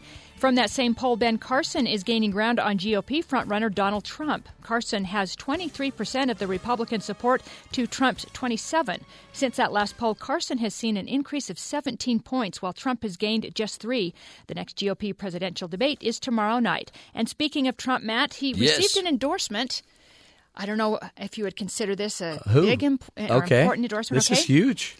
By actor Gary Busey. Okay, sure. Busey, who was on Celebrity Apprentice twice, said Trump is a great guy, he's sharp, he's fast, and he can change the country after the last 8 years. So would you be touting that? I'm not quite sure. Well, you know what? I hear Gary Busey might be in his cabinet. You heard that, huh? Which cabinet? He'd be one of the secretaries. The secretary of I'm just waiting for it. Wasn't he on Dancing with the Stars, by the way? Yes, he was. Yeah, so probably the Secretary of Education. Mm-hmm. Yeah, that sounds That like seems a to great fit. post for him. That would scare me, actually. You know Yeah. what? Can you imagine? I guess It was when you're a funny, the politician, headline- you're like, I don't, Gary, you know what? Yeah, shush. Don't mention that. Yeah. The funny that the headline said he gets an important, I think it was an important endorsement. I thought, oh, who is it? Gary Busey. Like, really? Gary Busey. Is that important? I don't know. Crazy Gary Busey. I'm not sure that he'll bring him up on stage anytime soon to show that. I'm not sure, but And Donald's even trying to like get everyone. I mean, because all these supposed billionaires want to give him money. mm-hmm. So he's Donald's saying he can use his own money, right? Well, He yeah, doesn't but he's want asking anybody's his money. crowd. You know, would you guys be okay if these people gave me money? He's trying to. Brother. I think he wants money. He's probably going. He's tired of spending his own money. This cost me more than I anticipated. Well, and imagine what happens when somebody actually does get the presidency with their own money. Mm-hmm. I mean, there's a reason we have a system where you have to kind of have donations and Right. people buy into you. Then they're more involved. Yeah. Or just get Gary Busey on board Mm-hmm. and then just And so, welcome yeah, to Crazy yeah. Town.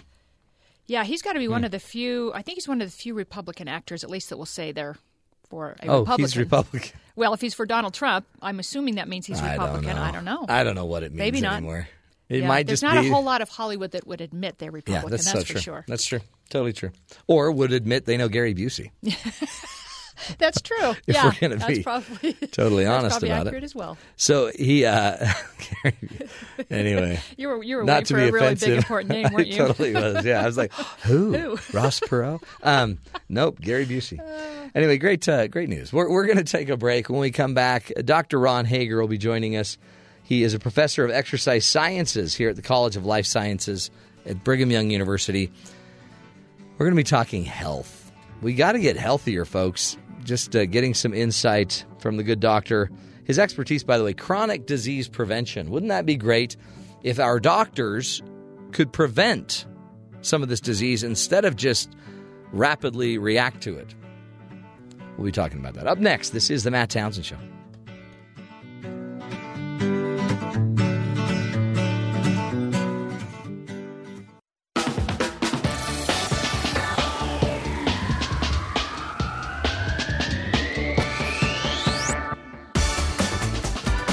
Welcome back, friends, to the Matt Townsend Show. Remember, one of the goals of the show is to help you live longer. And our resident expert on that, who better to join us than our good Dr. Ron Hager, who is an associate professor here on the campus of Brigham Young University. He is an associate professor of exercise sciences in the College of Life Sciences, and his expertise is chronic disease prevention. Also joining us on the phone is our good friend Dr. Rob Adams, who is a practicing physician in Demet, Texas, and also shares a passion for chronic disease prevention. So between good Dr. Ron Hager and Rob Adams, we're going to figure out how to become healthier. Is that right, gentlemen? That's right. Yes. Are you with us, Rob? I am, yes. You made it. Now, here's the deal. We've been talking together for about 3 weeks or 3 visits or so about functional medicine, which, clarify for us once again, Ron, if you'd have to just define functional medicine, what would that look like? In very simple terms, Matt, functional medicine is more of a patient-centered approach, and it's designed to empower the patient to take care of themselves, as opposed to a more common or traditional medical model of a disease-centered approach, right, where you're not really dealing with the person, you're just dealing with their symptoms. Yeah. So you want to take a look at the person as a whole individual.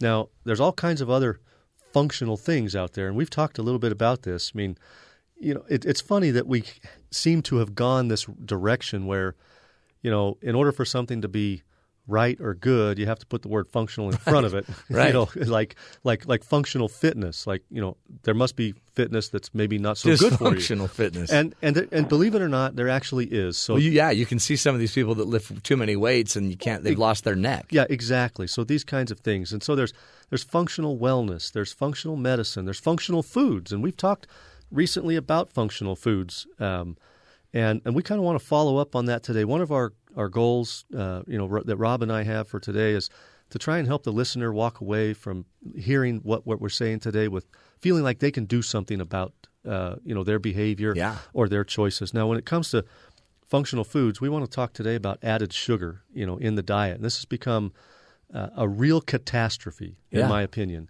in our society.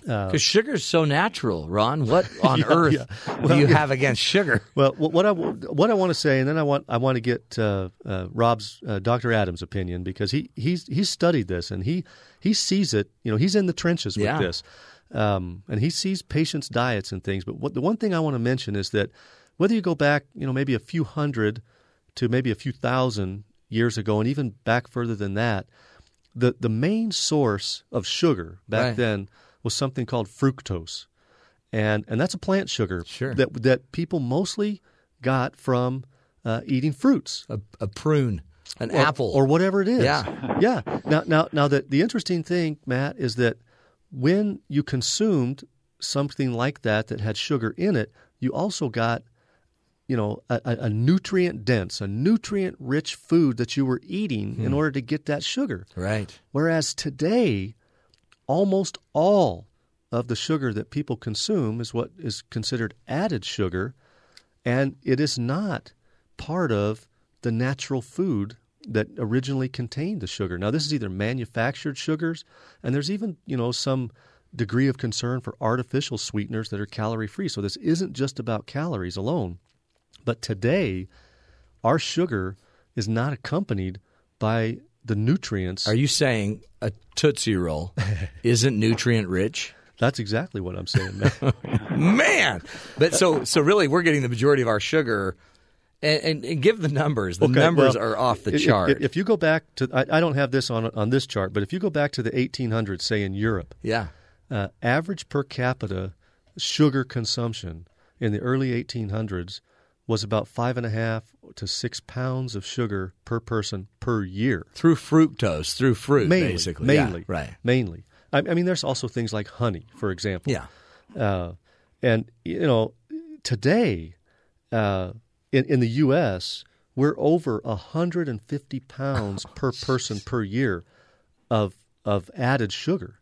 Yeah. Yeah. So it's gone ballistic. Dr. Adams, do you see that in your practice? Yesterday, my last patient of the morning, it was out of control. It was a 5-year-old that was in the 99.9 percentile for his weight and his BMI. And the mom was concerned because he had high blood pressure at his dental visit a couple days before, and she was coming in to figure out is there something wrong, and what do they do about it? And I was like, well, let's have a talk. Yeah. But yeah, some of the stuff that I think this is one of the reasons, I'll stop and visit Ron, and we have such a good time in his office just bantering back information, can you believe, da-da-da-da-da. But, till before the 1800s, really, we had a hard time getting sugar, coming across sugar. And then, around the 1800s is when they really started setting up the sugarcane farms in the Virgin Islands, and that bumped up the sugar consumption. But then, really, with the Industrial Revolution is when it just went nutso. And around the 1850s is when sugar consumption just skyrocketed because we had the ability to manufacture sugar or process it more efficiently.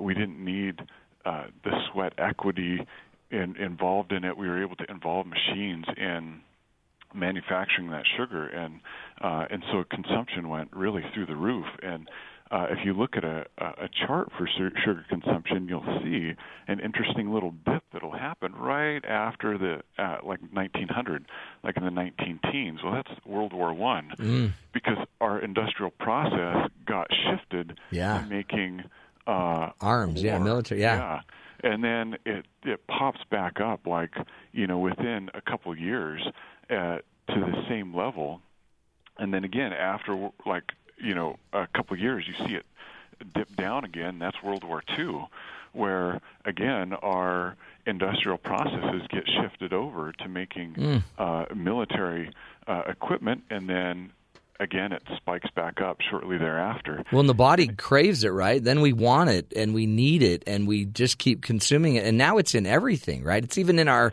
bread. It's in everything. Yeah. It's in your spaghetti sauce, Matt. Yeah. Well, for sure. Yeah. 74% of processed or packaged materials in the supermarket have sugar in it.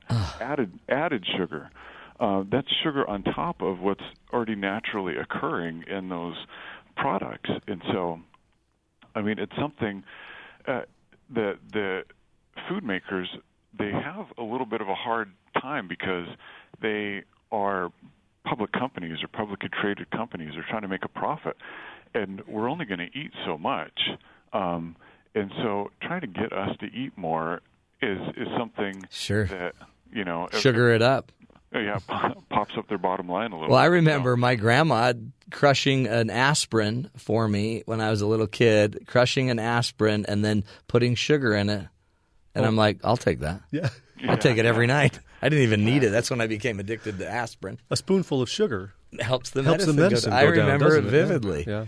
So then I guess is there then a correlation to diabetes? I mean, I'm assuming if we're taking in 30 times more sugar than we did, processed refined sugars than we did 200 years ago, I'm assuming that's got to correlate to diabetes and other issues. It does. Yeah, weight gain.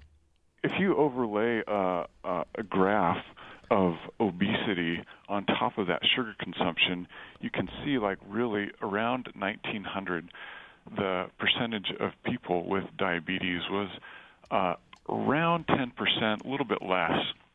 By the time you get to the 1960s, it's up to around 12, 15%. And then if you extend that out to 2000, there is an increase up to around like mid-30s, 34, 35%. And so you can see a very distinct correlation with obesity, and some of that has to do with sugar consumption itself, and then some of it is the type of sugar, and then some of it are other lifestyle factors that occur with the Industrial Revolution and some of the modern conveniences that we have. But so I'm sensing this is something we would call dysfunctional. Yeah. Yeah, induced dysfunction. Yeah. Well, it's let's take a break. I want to come back and talk about what we should be doing to get more functionally healthy. Maybe eliminate some of this sugar, but also what else can we be doing to make sure that we're responsible for our own health, our own physical functioning?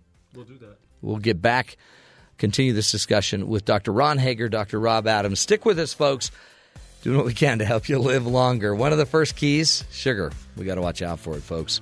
We'll come back, get more ideas, more tools right here on the Matt Townsend Show.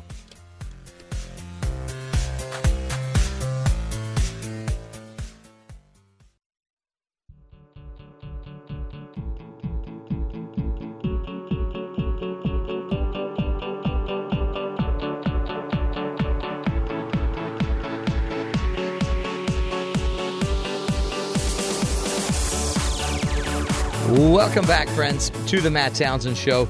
Joining us today and talking about how to create functional health in your own life. Dr. Ron Hager is back with us. He's an associate professor of exercise sciences here at Brigham Young University and expert in chronic disease prevention. And on the front lines, Dr. Rob Adams is a physician in Demet, Texas, also has a passion around chronic disease prevention. And today they're teaching us about one thing is sugar. How sugar may be, the Achilles heel for us today. Matt, some physicians now, especially those that are doing research in this area, and other kinds of researchers, are actually saying that sugar is toxic.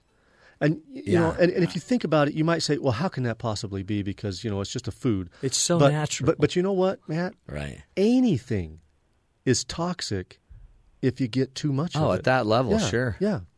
What were you going to say, Rob? I mean, I know one of the things that you as a physician, there's more than just fructose, which, but there's glucose, there's dextrose, there's other types of sugars.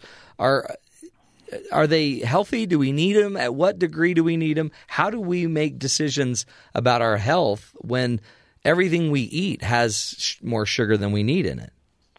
Yeah, and that's one of the things that going through the supermarket on a, maybe I'll say functional level, it becomes challenging for a lot of us just to be able to implement. There are a lot of different sugars, and glucose, fructose, ribose, lactose is actually like when you start sticking two sugars together. So there's monosaccharides, which is one sugar, and disaccharides, which is two sugar. And then if you stick a bunch of them together, that's when you start getting starch, is how it plants store sugar. Or in our body, it's glycogen. And that's how we store those sugars, and that's particularly pertaining to glucose. And I've heard people say, are there any essential sugars? Really, maybe no. Our body is able to get around going without sugar, and that's why you have some of those low carbohydrate diets that people have touted. Yeah.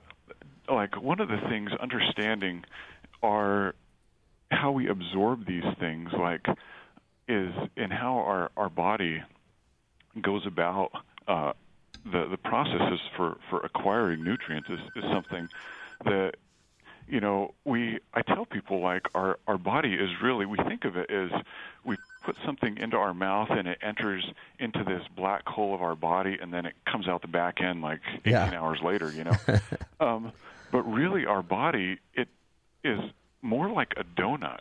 It's a pass-through system.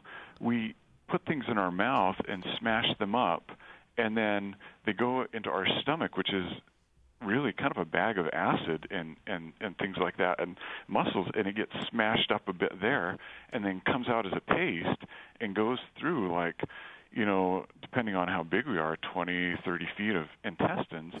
And that's the extraction system where our body's trying to pull things from what we ate into the body and get it inside the organism, because it never really goes inside the body except at a chemical level like that. Right. And that's the type of processing that we need is really what happens in our mouth and what happens in our stomach, instead of some of the other processing that happens. But what we've done is we've taken sugar cane or wheat or corn or some of these other products, and we have put them through industrial processes, and we for wheat, we'll strip out the bran, strip out the germ, strip out these components that are essential parts of the grain, and we make things out of the carbohydrate that's left, which is really a bunch of long sugar, long glucose molecules, or we do that with sugar cane, and all that's left is glucose molecules and some fructose, and we put those on that. We put them in our mouth, and they go through that pass-through system, and it hits the system in a way that it's never been hit before. It spikes the blood sugar level. The insulin tries to follow that. Oh, and then your body's chasing the demon. Yeah, exactly. And that spike in insulin actually causes the blood sugar to crash out within an hour, hour and a half, and then we're hungry again, trying to figure out how to feed ourselves. And what we've done as a society is really come to a point where sugar is something that we've kind of focused on, and being able to extract from the plants that we have sugar molecules to put into food and make available for consumption, so they get into that system and really hit it a bit harder in a way that hasn't been hit before, and we see how that's having numerous health implications. I should say a little bit more correctly. But so, is this what you teach your patients, Rob? So we have the processed foods that are basically eliminating a lot of the good nutrients that we need just to kind of maximize other benefits like I guess of the processed food that can last longer on the shelf, but that might pass through us without any benefit. What can we do? We only have about 3 more minutes. What can we just do as an average consumer? What would you recommend we focus on? There was a little hand candy, and I don't know if I should name it on the air, but the slogan for it was "Taste the Rainbow." Yeah. And I remember that growing up. It rhymes with brittles, doesn't it? Yeah, I think so. Like peanut brittles. Me gusta the peanut brittles. No, anyway, we weren't supposed to name it, and we haven't, but go ahead. Yeah, but if anybody doesn't know. But really, one of the first step that I tell people, really, and this was my message yesterday to the mom, is stop drinking calories. Never drink a calorie. Milk is the only one that hasn't been shown to increase body mass or set you up for overweight and diabetes. But there's a number of people that are allergic to that, and the jury is still a bit out on milk itself. But I tell people, like, really, only water. And I say that to them about 5 times, to the point where they're a little bit annoyed with me. The next step is go and eat a rainbow of foods. Don't say that with brittles. Because people are going to connect that to the rainbow. Taste the real rainbow. Real rainbow. That's what he's talking about. Yeah, that's it. Yeah. So eat a rainbow of colors of broccoli, corn, squash, bell peppers. Yeah. Okay. Yeah. Red cabbage, meat. Bananas, pears, all those things. And you can even do that with try and find some of the potatoes that are colored. I remember I went on my church mission to Canada, and I remember they sat in front of me, like, see some of these blue potatoes in one of the provinces, and I was like, oh man, these must have been sitting for a long time. This doesn't look right. But there are potatoes and some of the starches that are colored, and so really fruits, vegetables, some of those components, those are the things. Really, when we get sugar, and it's a combination of glucose and fructose, when we consume those, it's like consuming a product. And I did a bit of work, like, in construction with my dad growing up, and we always liked finding concrete that didn't have rebar in it when we had to break that stuff up. Then you could get busy, yeah. Yeah, you hit it a couple times with a hammer, the thing breaks apart, and you just start throwing it out, fill the wheelbarrow. If that had rebar in it, you had to hit it. Too much work. And hit it. And that's really what happens is we put things in our mouth. Is there enough fiber, rebar, some of these phytonutrients, which is basically like plant nutrients, that is in that product, the food that we're eating, that slows down how the sugar hits our system. Yeah. Not only does it slow that down, but it has tons of other antioxidants, nutrients, vitamins, minerals, things that our body needs. It's that more nutrient rich that Ron Hager was talking about. We gotta go, guys, but we'll have you back and continue this discussion. That sounds great. Healthier, functional eating, folks. Watch the fiber. Make sure we have higher fiber in our diet. Don't drink your calories, only water, and eat the rainbow. Not of brittles. We're not naming names. Eat the rainbow. Fresh vegetables of all colors, of all sorts. Health, man. It's ours. It's all we got. It's all we got. And in the end, if we're not functional, we're the ones that pay. We'll take a break. Special appreciation to our good doctors, Dr. Hager, Dr. Adams. Appreciate you both. We'll be back. This is the Matt Townsend Show. When we come back, we'll be talking to our buddies at BYU Sports Nation.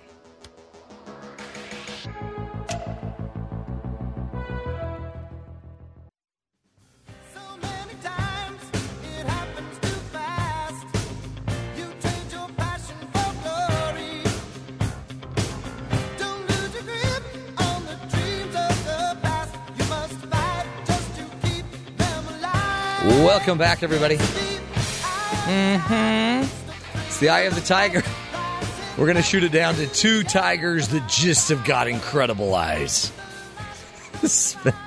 Spencer Linton and Jerem Jordan at BYU Sports Nation. Hello, gentlemen. Guys, are you there? Come on. You're ignoring me. Quit ignoring me. We're ignoring you? No, I got you now. Now we can hear you. We couldn't hear you before. How are you? Good. How are you? Do you guys like this song? Of course. Does it remind you of the old days? Rocky Balboa? What would the old days be for us? I don't know. 2005. 2005. Hey, here's this music reminds me of a story that I had to tell you. Have you guys heard of the Italian chess tournament, International Chess Festival of Imperia? No. Well, guess what? Arcangelo Ricciardi ranked 51,000th in the world. He was kicked out for cheating. What did he do? He's a cheater, referee Jean Coqueron said. Rococo? Yeah, Rococo.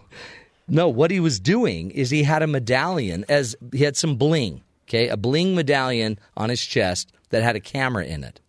And he was filming his chess tournament, and then in his armpit, I guess, a guy was sending him Morse code solutions for how to play the game. And he started winning and kicking some, chess behinds. It was intense. So how in the world did he get caught? Well, because he kept sticking his hand in his armpit. Oh. And blinking Morse code-ish, like trying to decipher it. And then they just felt this weird vibration. Feel the vibration. Do you guys feel a weird vibration? No. Anyway, they caught him. And this is what he said. This is his answer, because it's sad. When you're 51,000th in the world, you don't want to look stupid. But he said, basically, he says that they're just complaining because they were jealous of my blossoming talent. I always knew of my potential. I was never able to express it. I've played for 30 years. It's a genuine passion. But only now, by the way, thanks to yoga and self-training, I've managed to free my mind from tensions and emotions. So the debate is still out, but people believe he was cheating using Morse code and bling. So he is denying it. Yeah, he's denying it. And he's saying yoga helped, So I'm wondering, if somebody had a discipline issue on the field, what they ought to just say is, people are just jealous of my blossoming talent. And I'm going to punch you in the groin. I'm going to punch. Because that's what happened. Yeah. And it's going unpunished. Well, and it was on video. Seems odd. That was on video. Yeah. Ron, this guy was hard to catch because he was using his armpit. It happened. That's the news I bring you guys. I'm not sure how we can top that. Well, I know. I mean, I don't. You know what? Honestly, I wouldn't even try. We won't. Just give up. Just give up. Tell me what's going on in your world. Okay, let's see. I mean, I like your Twitter question. Let's move the king into position. Mm-hmm. And that is, no matter how you cut it, Matt Townsend. Yes, sir. BYU is 2-0. Mm-hmm. Rising up. They have channeled their inner eye of the tiger. Yes, they have. The cougar. Oop, there's that phlegm again. Whoop, there it is. BYU 2-0. Yeah. So with a freshman quarterback and everything that has transpired, have your expectations changed at all? We should absolutely destroy UCLA. Oh, my God. We done beat Nebraska. UCLA greater than both of those teams. You say that in jest. I do, but Dr. Matt, people. But there are some people that think that. I know. I'm reading some of your tweets. It's pitiful. That's the problem.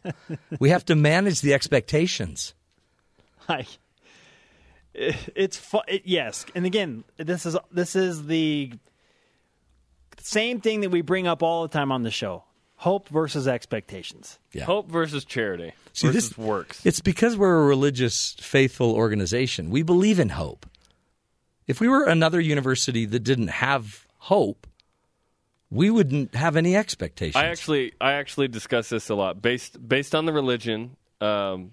which is faith-based. Yeah, absolutely. Hope. Well, we've charity, seen all those things. We've Okay. seen 2 miracles. Yes, we have. Miracles are not dead. No, that not. we believe as a people that anything is possible. Yeah. Literally anything. That any Right. situation is possible. Okay. Right. With that in mind, BYU fans feel that a national championship is still attainable. I don't think that is realistic for BYU. Now, could BYU one day make a New Year's Six bowl? That would be fantastic. Sure. To me, Yes. getting into the playoff, I just don't see a situation where BYU could do it because BYU self-imposes recruiting restrictions. So you can't get the same type of Right. athlete, right? Right. But you can still win a bunch of games and be ranked and be relevant. And that's fun. That's right? it. I think most that's it. of the teams are striving for that. Most teams are not actually going to end up in the playoff. For example, UCLA's been to they've won the Pac-12 or been to the Rose Bowl only once since like '94. That's not very good. No. BYU has not been there because they're not in the Pac-12. Yeah. The point is, UCLA is really good. They've got a shot at to maybe make the playoff, and BYU could derail that a little bit. It's an interesting matchup because BYU is a good team as well. I don't know that BYU is actually the 19th best team in the country. They're ranked that. But let's have fun with it. Yeah. Let's have BYU go in there, see if they can't play a really good game, force some turnovers, special teams do their thing, the offense roll, defense make enough plays, and maybe you win. See, that what everybody's overlooking is we have an ace in the hole. Which is? I call him the fist. He was just disciplined, kind of. Oh. Ului Lapuaho? Yes, I couldn't pronounce his name. But that's Okay. it. See, that's the fist. Do you remember, was it Maradona that had the hand of God?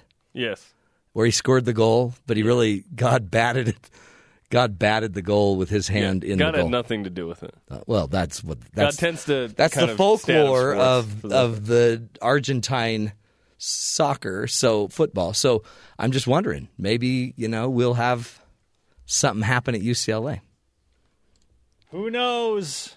I'm- That's why they play the game. Just play the game. Just play the game, and let's just let's cut everyone. Let's be realistic, folks. Let's be realistic. Cut everyone a break.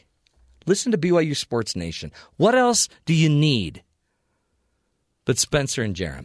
Food, shelter. And some food, shelter, sleep. clothes, sleep, family, love. That's about it. The And- Essentials kit includes BYU Sports Nation. Absolutely. Okay, guys, we'll have a great show. I know you got to go get prepped. Thank you, Dr. How do Matt. you say that lineman's name again? Ului Lapuaho. You say it. It just flows off your tongue like butter. That's how I roll. It's incredible. I don't like butter flowing See what I off did my there? tongue. Butter. That's how I roll. Yeah. Oh, snap. Yep. Okay, guys, have a great show. Thank you. Remember who you are. Good stuff. Man. Yeah, if you saw that BYU game, there was a pretty bad moment with that guy. He was mad. Well, he got landed on. I get it. You just don't punch people. Speaking of scary moments, did you hear about this, Ben? U.S. Forest Service has temporarily closed a northern Idaho hiking trail over concerns about an aggressive mountain goat. An aggressive mountain goat that bit one hiker, and others reportedly it tried to headbutt others and charge visitors. That's why I don't feed animals. It's a rogue goat, a billy goat, and they're dangerous. Have you ever had a goat after you? Has anybody ever got your goat? No to both of those questions. Has a goat ever got your goat? One time. But the problem is the people have been feeding these goats, so now the goats have become aggressive and they're wanting food, so they have to go. They've closed down the trail, and they're going to get the goats to get some other food sources that don't come from a Hershey's bar, because the caffeine's just jacking these kids up, these baby goats up. We have goats high on caffeine. Yeah, it's totally true. The temporary closure is intended to allow time for the goats to find other sources of food and handouts provided by hikers, and to reduce their willingness to approach humans. Boy, it's a big deal. You know what, by the way, if you are hiking and there are goats near you, be careful that you don't bring food that has salt in it, because the goats are especially, they have a hankering for the old salties. So I'm just saying, watch out if you're in Idaho. Hey, we always like to wrap up the show with a hero of the day, and man, we got a great one today. The hero is singer Rachel Platten. I believe is how you say her name, and she has a song that's called "Fight Song." And one of her fans, Jeremiah Sucker, is just 7 years old and has already battled more and more trials in his life than most of us ever will in a lifetime. He has stage 4 atypical rhabdoid teratoid, or big bad cancer, they call it. And this boy loves Rachel Platten's song, The Fight Song. It's his anthem. And so she came to his hospital room and sat down with him, and they sang the song together. Here's a taste of it.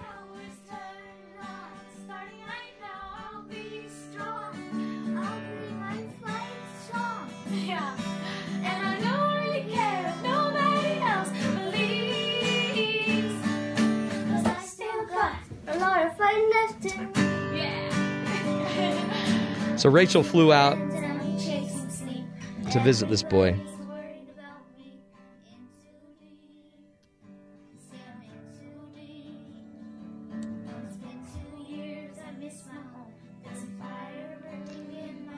As they sang together, her eyes were filled with tears. Her smile was endless as she played and sang with this young boy.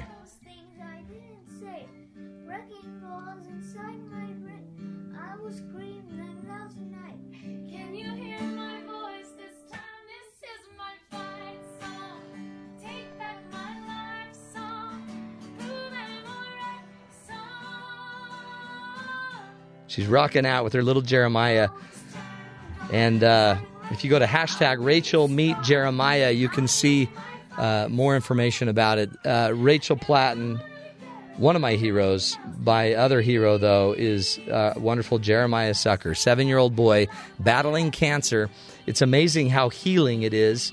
Just one song with your hero. And they sat down and rocked out. And when it was all over, he looked at her and he said, "Can I just ask one question? Can I have your autograph?" And folks, that's the difference right there. Everybody here on this crazy big ball of mud. We're just trying to make it, aren't we?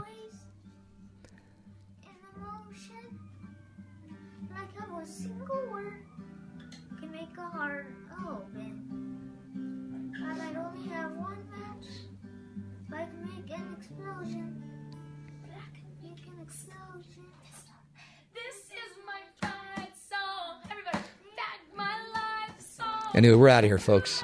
2 heroes right there. God bless you, Jeremiah Sucker and Rachel Platten, for bringing us a killer moment of being a human being. This is the Matt Townsend Show. We'll be back tomorrow. More ideas to help you find the good in the world.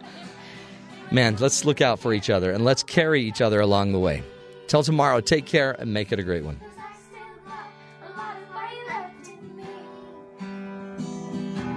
Now I still got a lot of fight left in me. Yeah.